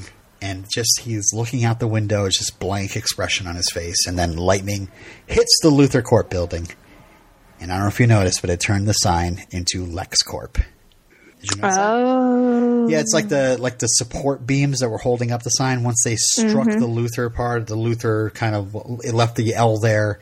And the supports behind it looked like an E and an X behind it. So it's LexCorp. So friggin' awesome. Because that was another question oh my God, what the hell? Clark, everybody knows Clark is Superman. And he's not even Superman yet. How, I mean, his worst enemy is Lex Luthor. If Lex is going to know who's Superman, how are you going to resolve this? Well, we got some neurotoxin. We name checked an institute from an earlier season, and it all makes sense. Tess is got all this access to all the Luthor archives, whatever. She would obviously know about Summerholt, and perfect. And just we get Michael Rosenbaum and Cassidy Freeman like one last scene together. The scene we've been waiting for, almost as long as we've been waiting for Lex and Clark to have a scene together again. I don't know. Yeah. Anyway, let me just talk about how awesome every scene is, and we'll keep oh my God, the Fortress of Solitude. Okay. Well, can we talk about how hot Clark and Lois are in their after-wedding attire? They never even got married, and they're wearing their after-wedding attire and coming into the Daily Planet, and like, oh my God, they're so beautiful. Yeah, they are pretty much gorgeous. If you dropped like a dump truck of mud over them, they'd still come out like that CW sheen. Yeah. So, the Fortress of Solitude. Okay, so Clark says, my strength is accepting my Kryptonian side. And Jor-El says, I'm proud of you, son. Any father can only hope he is one day humbled by the feats of his son. But it is your soul, Kal-El, of which I am most proud. And it's like the soul, like the strength comes from his Kryptonian side, but his soul comes from his like Earth side, like the side raised by Jonathan and Martha. Yeah, because that's what I think that's been the problem this whole time. It's been Clark kind of conflicted between his two sides, right? And then finally Jor-El is pleased. Yeah, he's been a dick this whole time. And, oh, I'm pleased with you. Okay. I'm figuring Chloe hacked in, change some code. And then the ice cracks. The ice is going to break. It's a Dead Zone quote. And then the costume rises from the ice. And it is the Superman suit that Brandon Routh wore in Superman Returns. DC Comics actually offered the show the Christopher Reeve suit. But Brian Peterson was like, it just doesn't quite fit into our world, though. Yeah, that would be too dated. Yeah. So Jor-El reminds them, remember, your abilities are from my blood, but your time in Smallville made you a hero. And then we turn and we see Jonathan Kent holding the costume. And by the way, John Schneider had rallied for that. He's like, I don't care how you bring me back. I have to be the one that is there to give Tom the costume.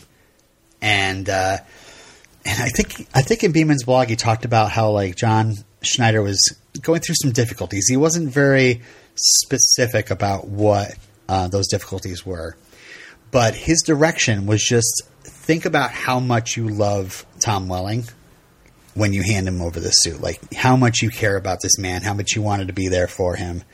They really had the kind of a father-son relationship, Mm-hmm. And so I want you to think about how much affection you have for Tom Welling, and so yeah, Jonathan says always hold on to Smallville, and I of course have that on a giant back tattoo that I got back in 2011.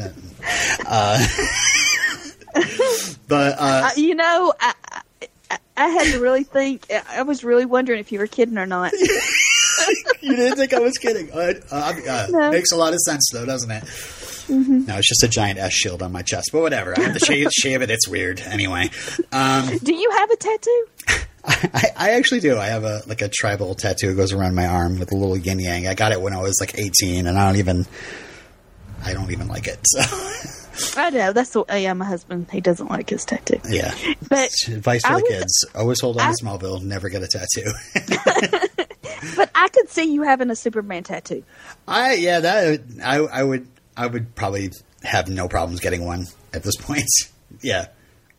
Because I can see why this show, why you respond so much to Clark Kent, to Superman. Oh yeah. Because you're a very not cynical, totally. You have this positivity about your outlook on things that is very much like Superman, Clark Kent.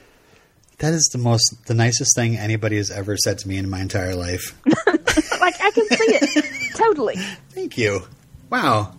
I'm really glad that you responded so well to the show too, because God, if I had to do like a I hate everything, you know. If I had to go through it, but if I had to go through talking about one of my favorite shows and people were just like shitting on it every week, that would really suck if that was an experience I'd have. Anyway. You know, that would really, you were like, why waste your time podcasting about a show you don't like? Right. Anyway, so. And then celebrate when it gets canceled. Yeah. Like, I mean. Anyway, if you know what we're talking about, you know. If you don't worry about it. Anyway. Back to Smallville. So, Clark has the costume in his hands. He does the super crouch. The earth bends around him, and then he flies up breaking through the ceiling of the fortress and tears off into the sky, turning into Superman as he's flying.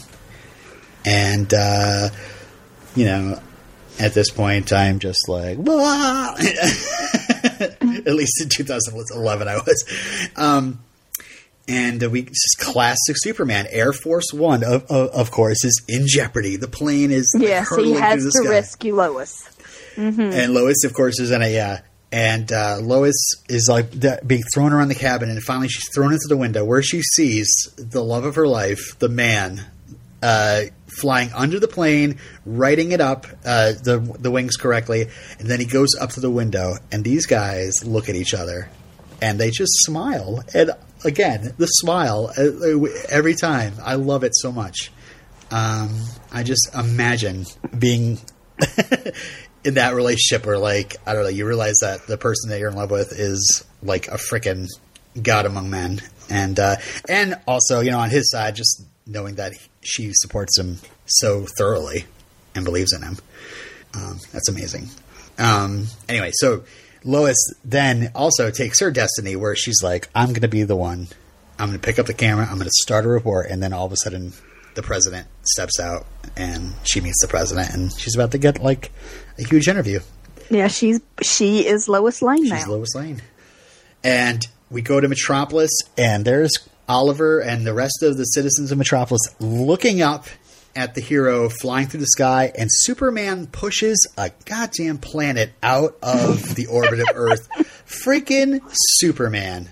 And these people who don't know each other, and they're hugging, and they're crying and kissing. You don't know each other. Yeah, I know.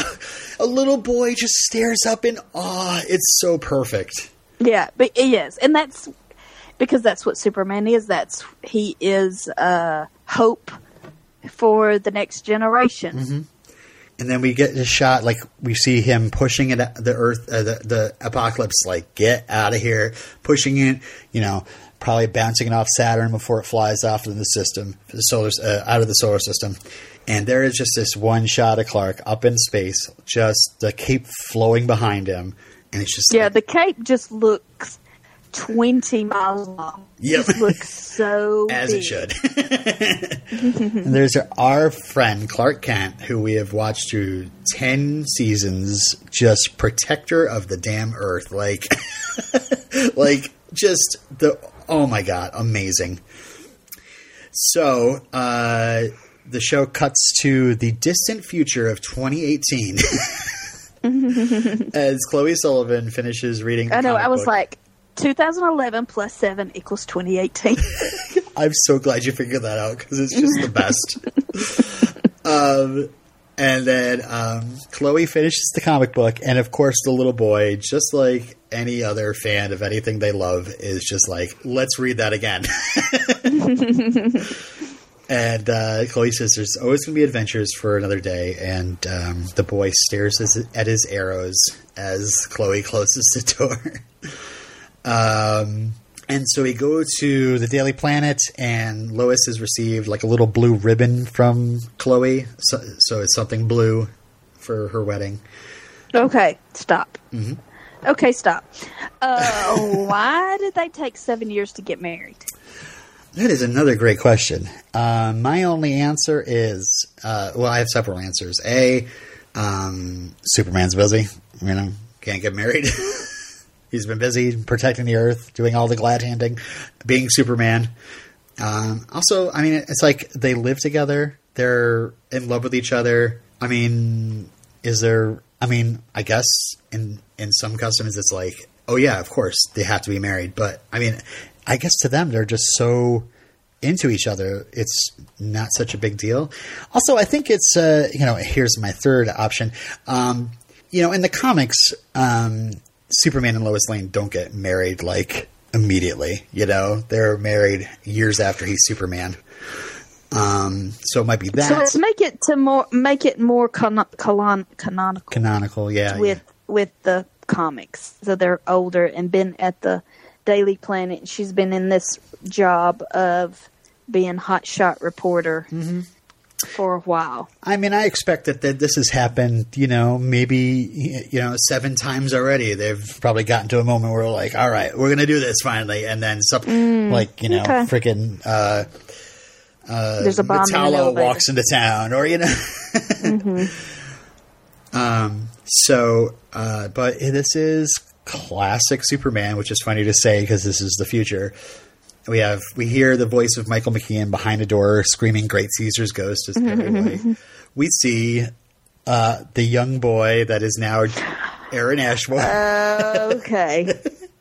Okay. Jimmy Olsen is finally here. Go ahead. See, this is why you don't bring people on too early because you have to retcon things and work so hard to make it fit into place. It makes sense, though. I mean, now this makes sense, but having Jimmy, he's a big brother. He was a good guy. I don't know why his parents decided to name both boys Jimmy and then Henry James. Like, they just love the name Jimmy, I guess. But yeah, this is another thing where it's like, of course we had to go like 7 years into the future so that young boy at the funeral could grow up to be young Jimmy Olsen, just like cub reporter, cub photographer. So there's that age difference that they didn't think of when they first introduced the other Jimmy in like season 6, A lot of people are really irritated about that. Jimmy's not the same age as Clark and Lois. What the heck? But it was nice to see Ashmore again. Yeah. And also, it makes sense because we know that Aaron Ashmore has a twin brother. So, of course, Jimmy Olsen's younger brother, Jimmy, looks exactly like him. We go to a TV broadcast. We have Lex Luthor just been elected the President of the United States. Yes, it's not an election year, but who knows what happened. Yeah, I think somebody got impeached. And maybe, Yeah. Maybe some people like the Smallville wiki, I think, said something like maybe they wanted to make Smallville like divorced from the real world, reality. Yeah, I mean that didn't bother me. I was still reeling from Jimmy Olsen. I was like, oh, he's got the little newsboy hat. Hey, Miss Lane, So Lex is the president. Oh, a villain is the president. Oh, how timely. That's probably the one thing about this episode that doesn't make any sense, that a villain would be elected president of the United States. Oh no, how could that's so unrealistic. Like a really rich villain like Lex Luthor could be a really terrible person. Why would people fall for that? That's stupid. I know. How could people be so stupid? I think that's ruins the entire show. The question that is on everybody's mind, how can people be so stupid and gullible? Is the most important question of our lifetime. Yeah, I know. Honestly, I'm glad this is divorced from our reality because it is completely unbelievable. Mm-hmm. I mean, what morons would elect this guy? What a nightmare! What a nightmare! You would have to wake up to every day knowing that the villain of the story is in the White House. I mean, imagine. It's a nightmare every day. People might have to go to therapy and get on drugs to deal with the fact that people will be killing themselves left and right. The villain is in the White House. Yep. Running the show. Yep. I mean, imagine the things that Lex Luthor would do. Like people may lose Facebook friends because of it. Probably. People may have to create new Facebook accounts because freaking person in the White House is a villain. I mean, you might as well, because every time you look back in a Facebook memory, you go, "Oh my God, that was then. It was really important back then." Oh my God, that doesn't mean anything what? now. We thought it was terrible back then. Look now, there are children in cages. What the? Lex Luthor would be a kind of person who would put children in cages. That would make complete sense to anybody who liked Lex Luthor. And he would justify, just like he would justify murdering Tess with saving her. Stupid. Anyway. All right, so we then get the bump. Do you know a good therapist? I really need a therapist. I have a great therapist. You'd have to move to Vermont to see her, though. All right, so we have bumbling Clark Kent running into Lois, and he says... Yeah, Greg Beeman said that he improved, he ad-libbed all that. Yeah, so cute. And she says, he's like, yes, Miss Lane. And she says, that's so hot. Oh, that is so adorable. And then he's got the rings, but he snaps it away. And she's like, I've been ready for 7 years. And then all of a sudden somebody runs out. There's a bomb in an elevator uptown. Like, this is the reason why they haven't gotten married in 7 years. It's because they're about to get married. And then someone runs out and says something like that. But he tells her, tell the minister I'm going to be a few minutes late. And then he walks up to the roof. The John frickin' Williams frickin' Superman theme starts up. And Clark runs towards the camera and rips his shirt open. And then Hulu goes, up next, pilot?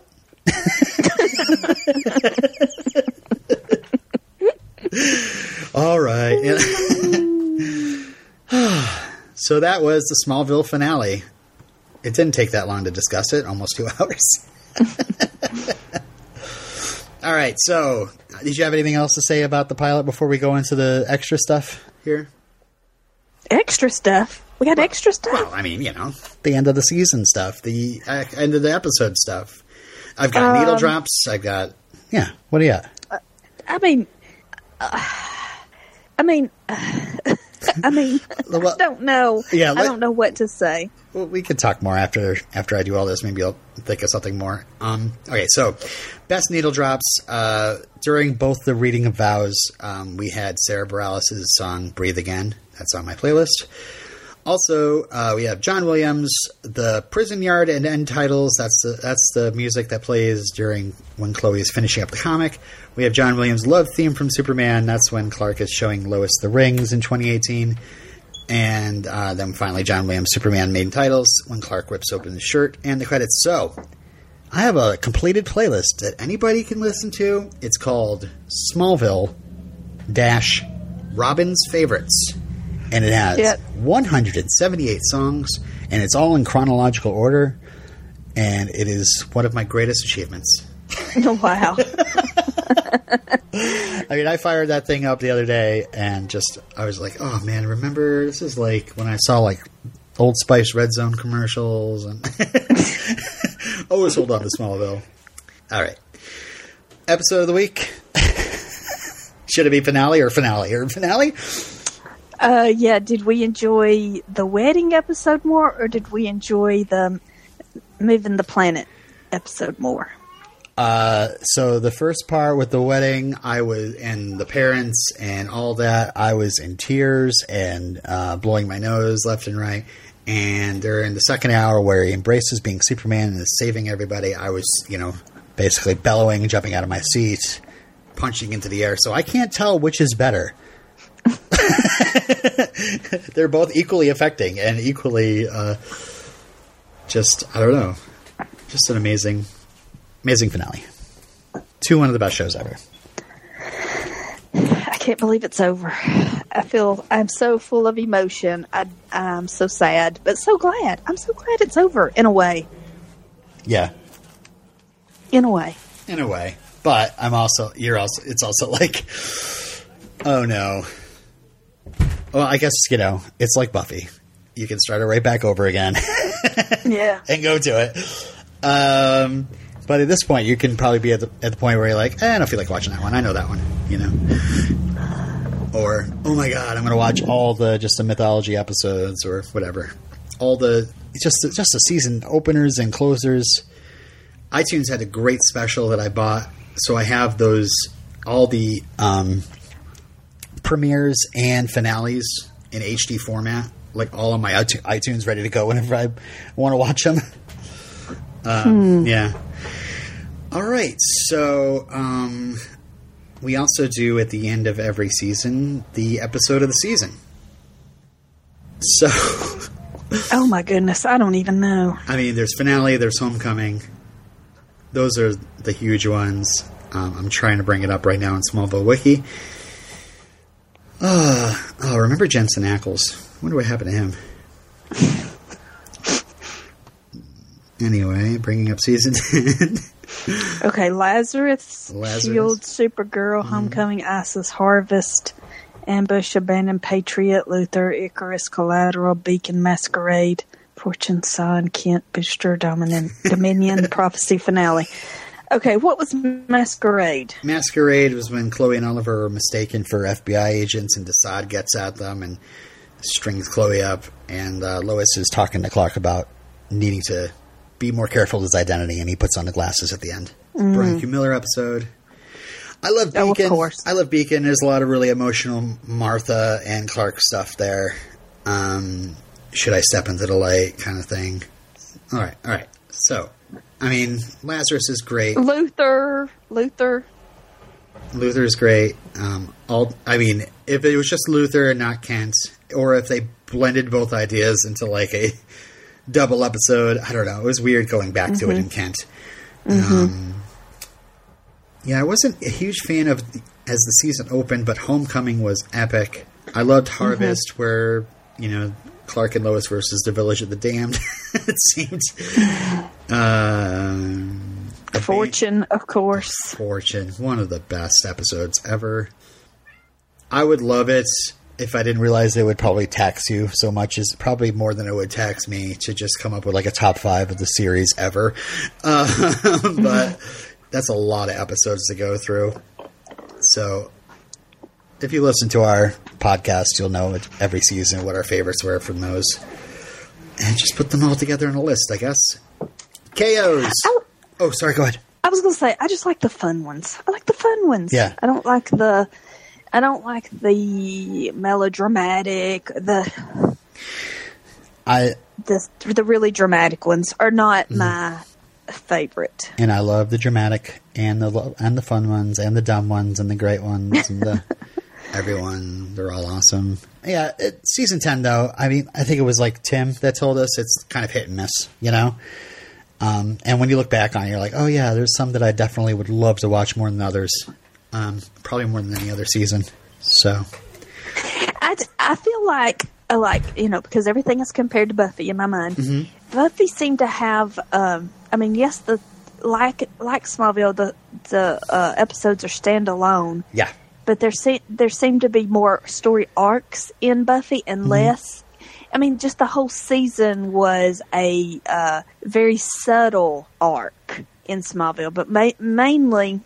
I don't know. It's so true because it's so funny. I don't know if. But really, you can't say that they're very standalone-ish because if they were really standalone, then you could move them around, and not lose story continuity, and you can't do that. Yeah, it's funny as I'm watching Smallville and going through these 22 episode seasons, while at the same time being super frustrated watching normal TV, like regular live TV, and superhero shows like The Flash and Legends of Tomorrow, or what? Not Legends of Tomorrow. That's a shorter season, but like. Supergirl, or Agents of S.H.I.E.L.D., like superhero shows that do the same thing in the future. Smallville was able to handle the 22 episode season. Yeah. Where these days it's just exhausting watching 20 episodes of a show. It's like they have this one great idea and they really stretch it out, and they don't think about like they're so afraid of quote-unquote filler episodes, where the filler could just be something great on its own. I was just a fun thing. I wasn't looking forward to catching Romp. up on Supergirl. I'd catch the end of it right before I'd watch iZombie live, and I'd be like, man, they're still fighting this one character? They're still trying to figure out this one character's thing, and they're just going back and forth and back and forth. Now watching it, I would have definitely taken like the 10 episodes I had to catch up with and shrunken it down to the 5 at least. But again, like I was just like thinking, like how did shows like Smallville and Buffy pull it off? And it must have been just they had more standalone stuff. They just don't seem to want to do that as often. Everything. Oh God, The Flash this season. Did you watch any of that? I tried. It was all like they were fighting this great villain, but it was like every episode they were just losing to the villain over and over. And they wouldn't go after everything. Would be trying to stop this villain, everything. But in the meantime, they're like, okay, well, we're doing more standalone elements because we're trying to find this one metahuman that obviously the main bad guy is going to go after to suck all their powers out of. And every episode they discover the person. Oh, it's interesting, new powers, yada, yada, yada. And then the Thinker would kill him and take his powers at the end. Just like constantly losing battles over and over again. But the same thing all the time. Anyway, not thrilled about the current state of TV. At least in the 23 episode category. Not thrilled. Anyway. Shall I go into Kate? So many people just say, I am not going to watch this. I'm going to wait till it goes on Netflix. Yeah, but it's still, like, I would think to myself, like, oh, I'll just do that. I'll binge through it. It's still a chore.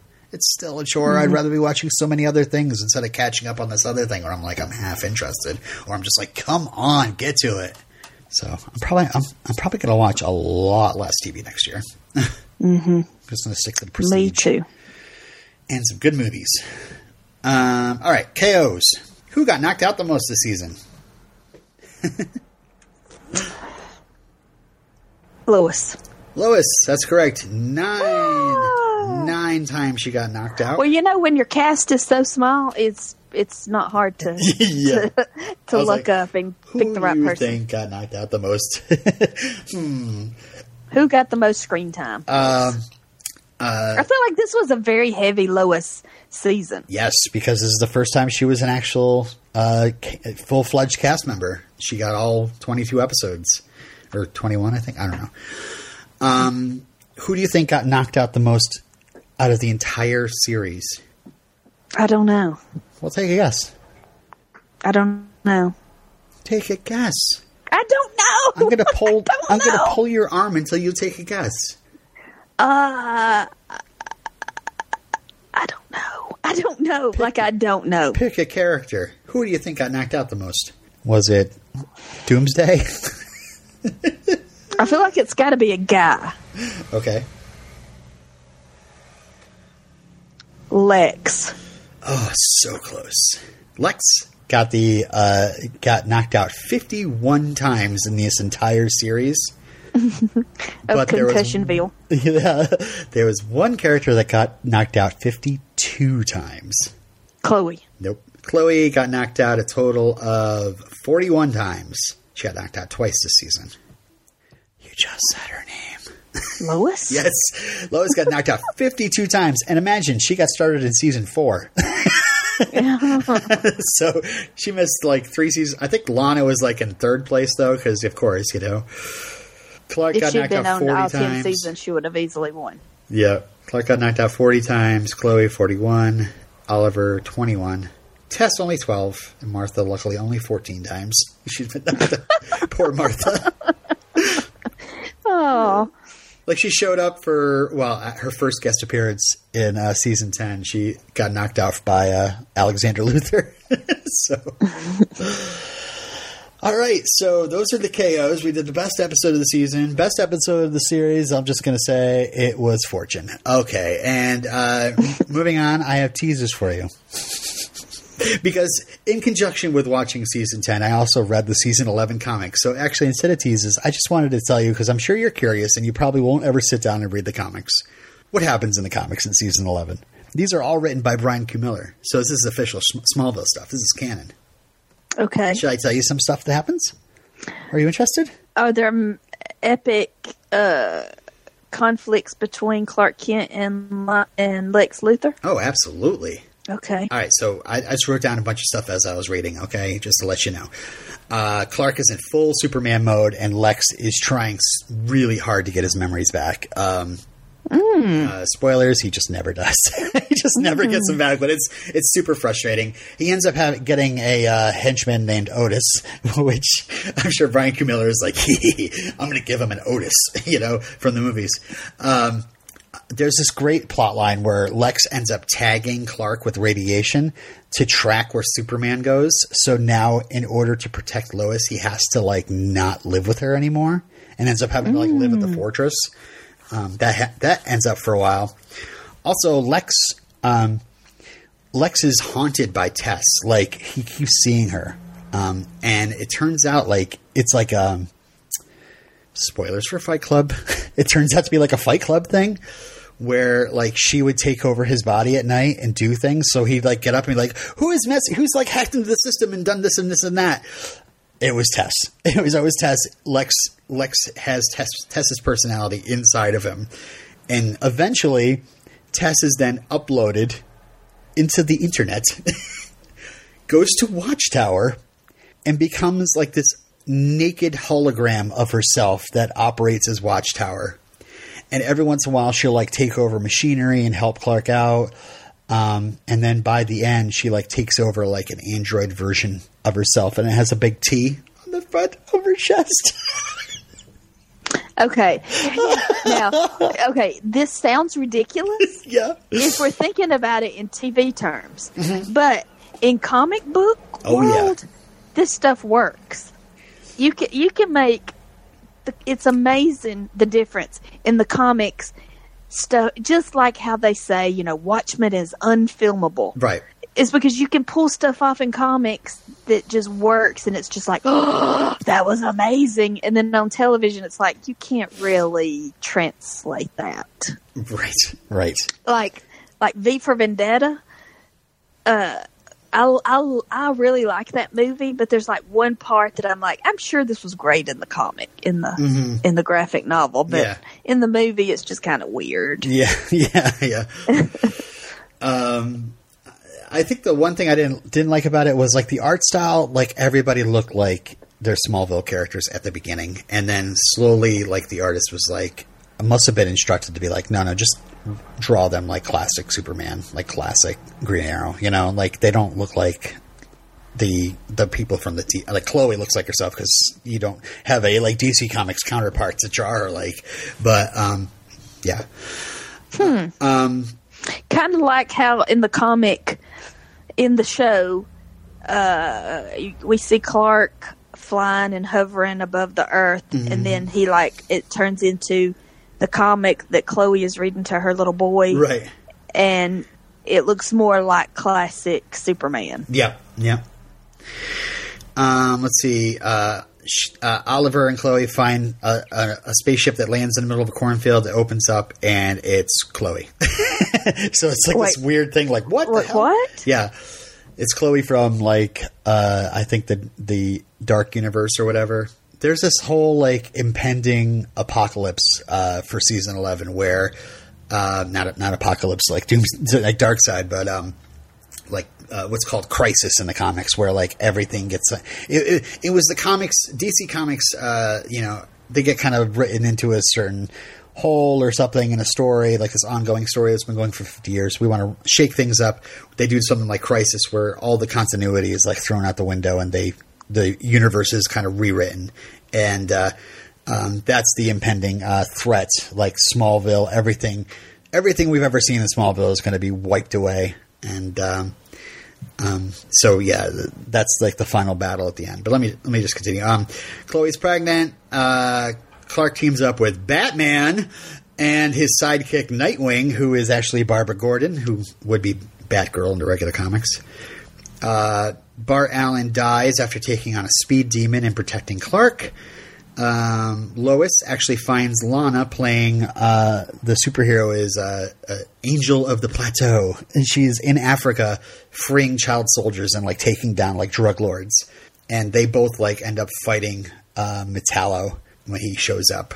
And Metallo actually ends up absorbing the kryptonite from her body, absorbing her super suit. So Lana is just back to regular Lana again. But luckily, Brian Q. Miller does not bring Lana back to Metropolis to make her have like love triangle stuff with Clark and Lois. So she just stays in Africa. She's like, I will just continue. I have found my calling. I will continue helping the child soldiers. So whatever. Clark and Booster go into the future. They find Kara there working with the Legion. There's all these this other planet approaching the Earth's future, which is the new Krypton, which is made from all the Kandorian clones that were somehow sent there, and then somehow Doomsday is resurrected, and he fights Doomsday again. Anyway, whatever. Clark goes back to the regular time. He goes to Washington, D.C. and meets Diana Prince, and they take on a government agency called the DEO, which is actually the government agency that Supergirl works for in the Supergirl TV series, but they're kind of, yeah. Anyway, the director of the DEO brings the Greek god of Hades to Earth. Clark and Diana fight against Hades, and Clark is there for Diana when she first suits up as Wonder Woman. Clark talks to Jake Carrick, the original Flash from the JSA, has him train the new Teen Titans, which is like Connor Kent, the Wonder Twins, Mia Dearden, Magan, who is like a cousin of Martian Manhunter, or not cousin, but like fellow Martian. Blue Beetle, they take on Ravager, which is like the daughter of Slade Wilson, there for revenge. What else? Zatanna teams up with John Constantine. John Constantine's down in Smallville. They fight demonic baddies together. Clark reveals to the president that he's an alien, which causes a huge uproar. And there ends up being a horrible thing where like a boy in a Superman costume is beating to death in an alley. Again, nothing that would ever happen in real life. Clark gets the Green Lantern ring, becomes Green Lantern for some time, and then Lex makes a deal with these alien monitors that we're going to remake the Earth's history, like the Crisis thing. And then every freaking hero imaginable take on the alien invasion and make people believe again, yada yada. And season 11 ends, and the comic is not renewed for another season. So it's like a full season of Smallville that's just in comic form, and it's just with an unlimited budget, So anyway, that's all that happens in season 11. A whole lot of stuff happens, and I read it all. I'm so happy to do that. I was getting the full Smallville experience, listening to the show, reading Smallville comics, doing all the research, watching all the show, talking about it every week.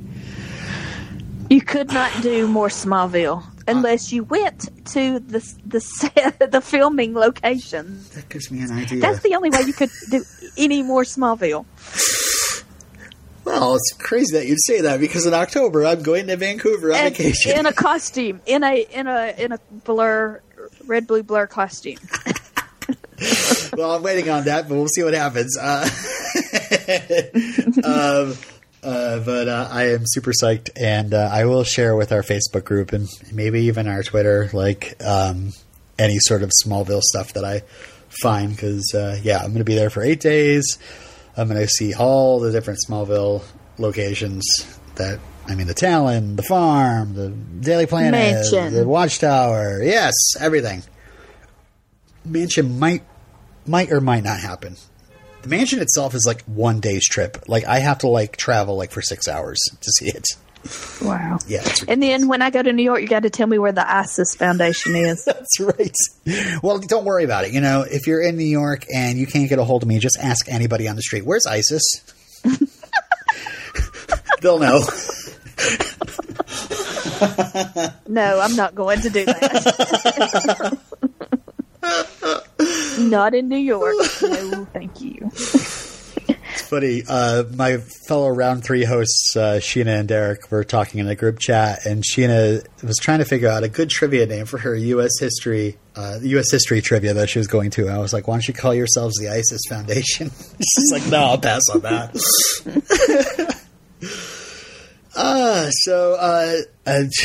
You said some kind things about me earlier. I just want to say thank you so much for watching Smallville with me. Oh my God, it was like a dream come true.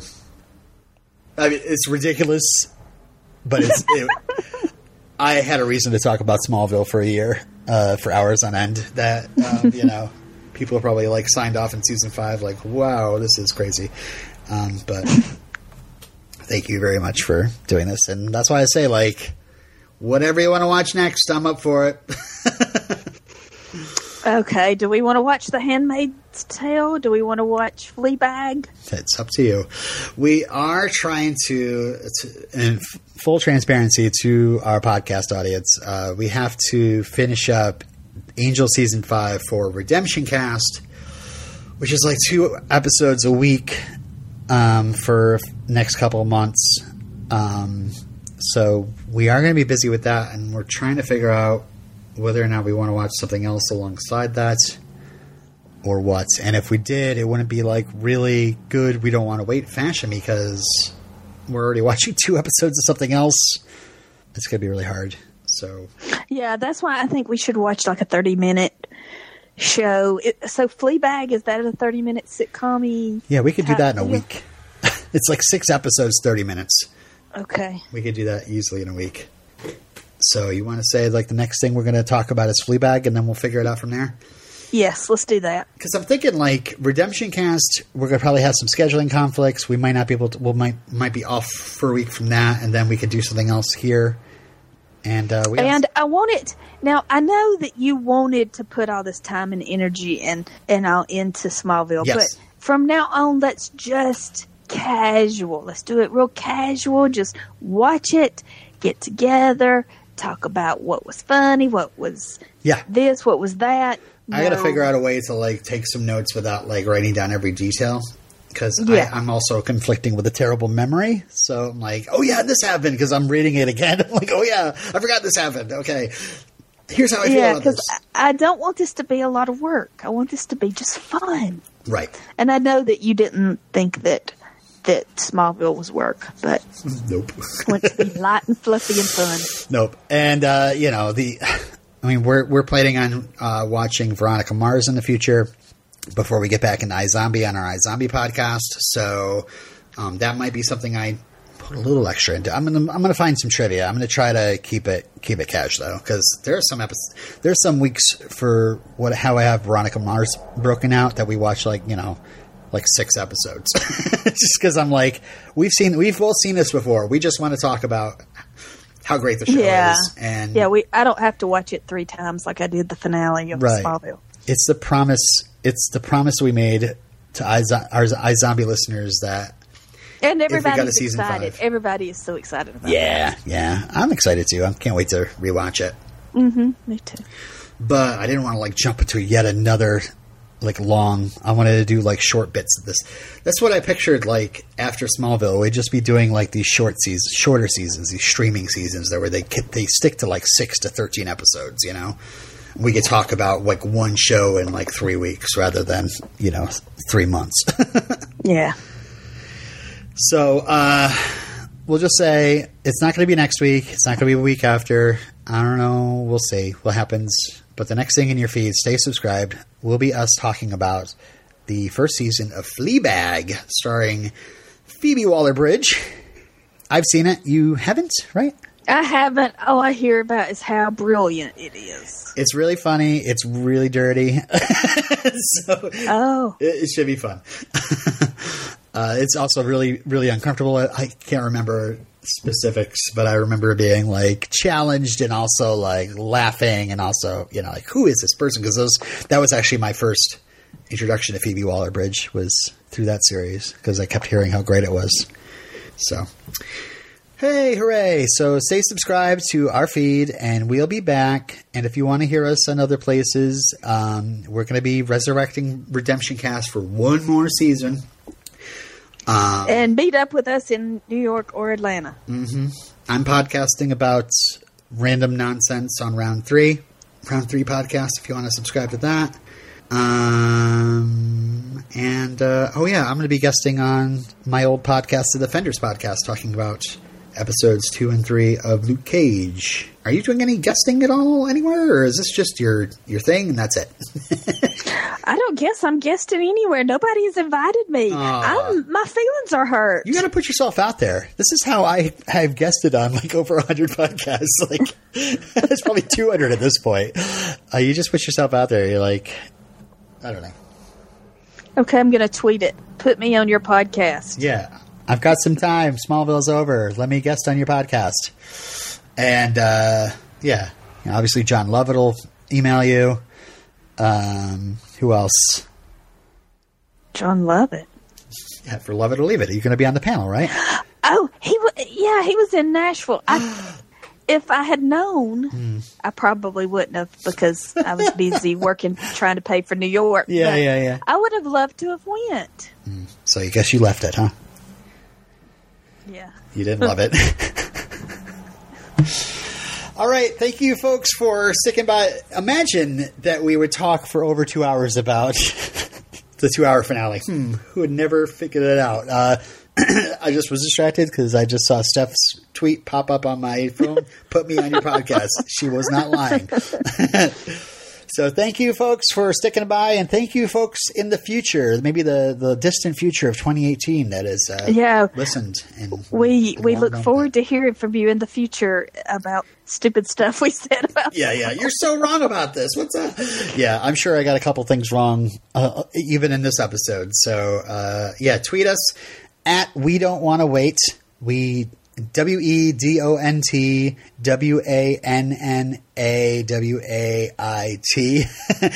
Also, join our Facebook group. You can just look for We Don't Want to Wait, and you should find it. If you have a problem finding that, I think it's like facebook.com/groups/Dawson's Group. Dawson's Group. Because I don't think I could do We Don't Want to Wait. And of course, El Robinero and Steph Smith on Twitter. And, wow, it's over. We did it. Oh, my God. Celebrate. Woo. So hopefully folks enjoyed listening. Okay. The sirens are going off. That must mean that I have to go. There's danger calling. There's a bomb in an elevator uptown. I have to go. Bye, everybody. Bye.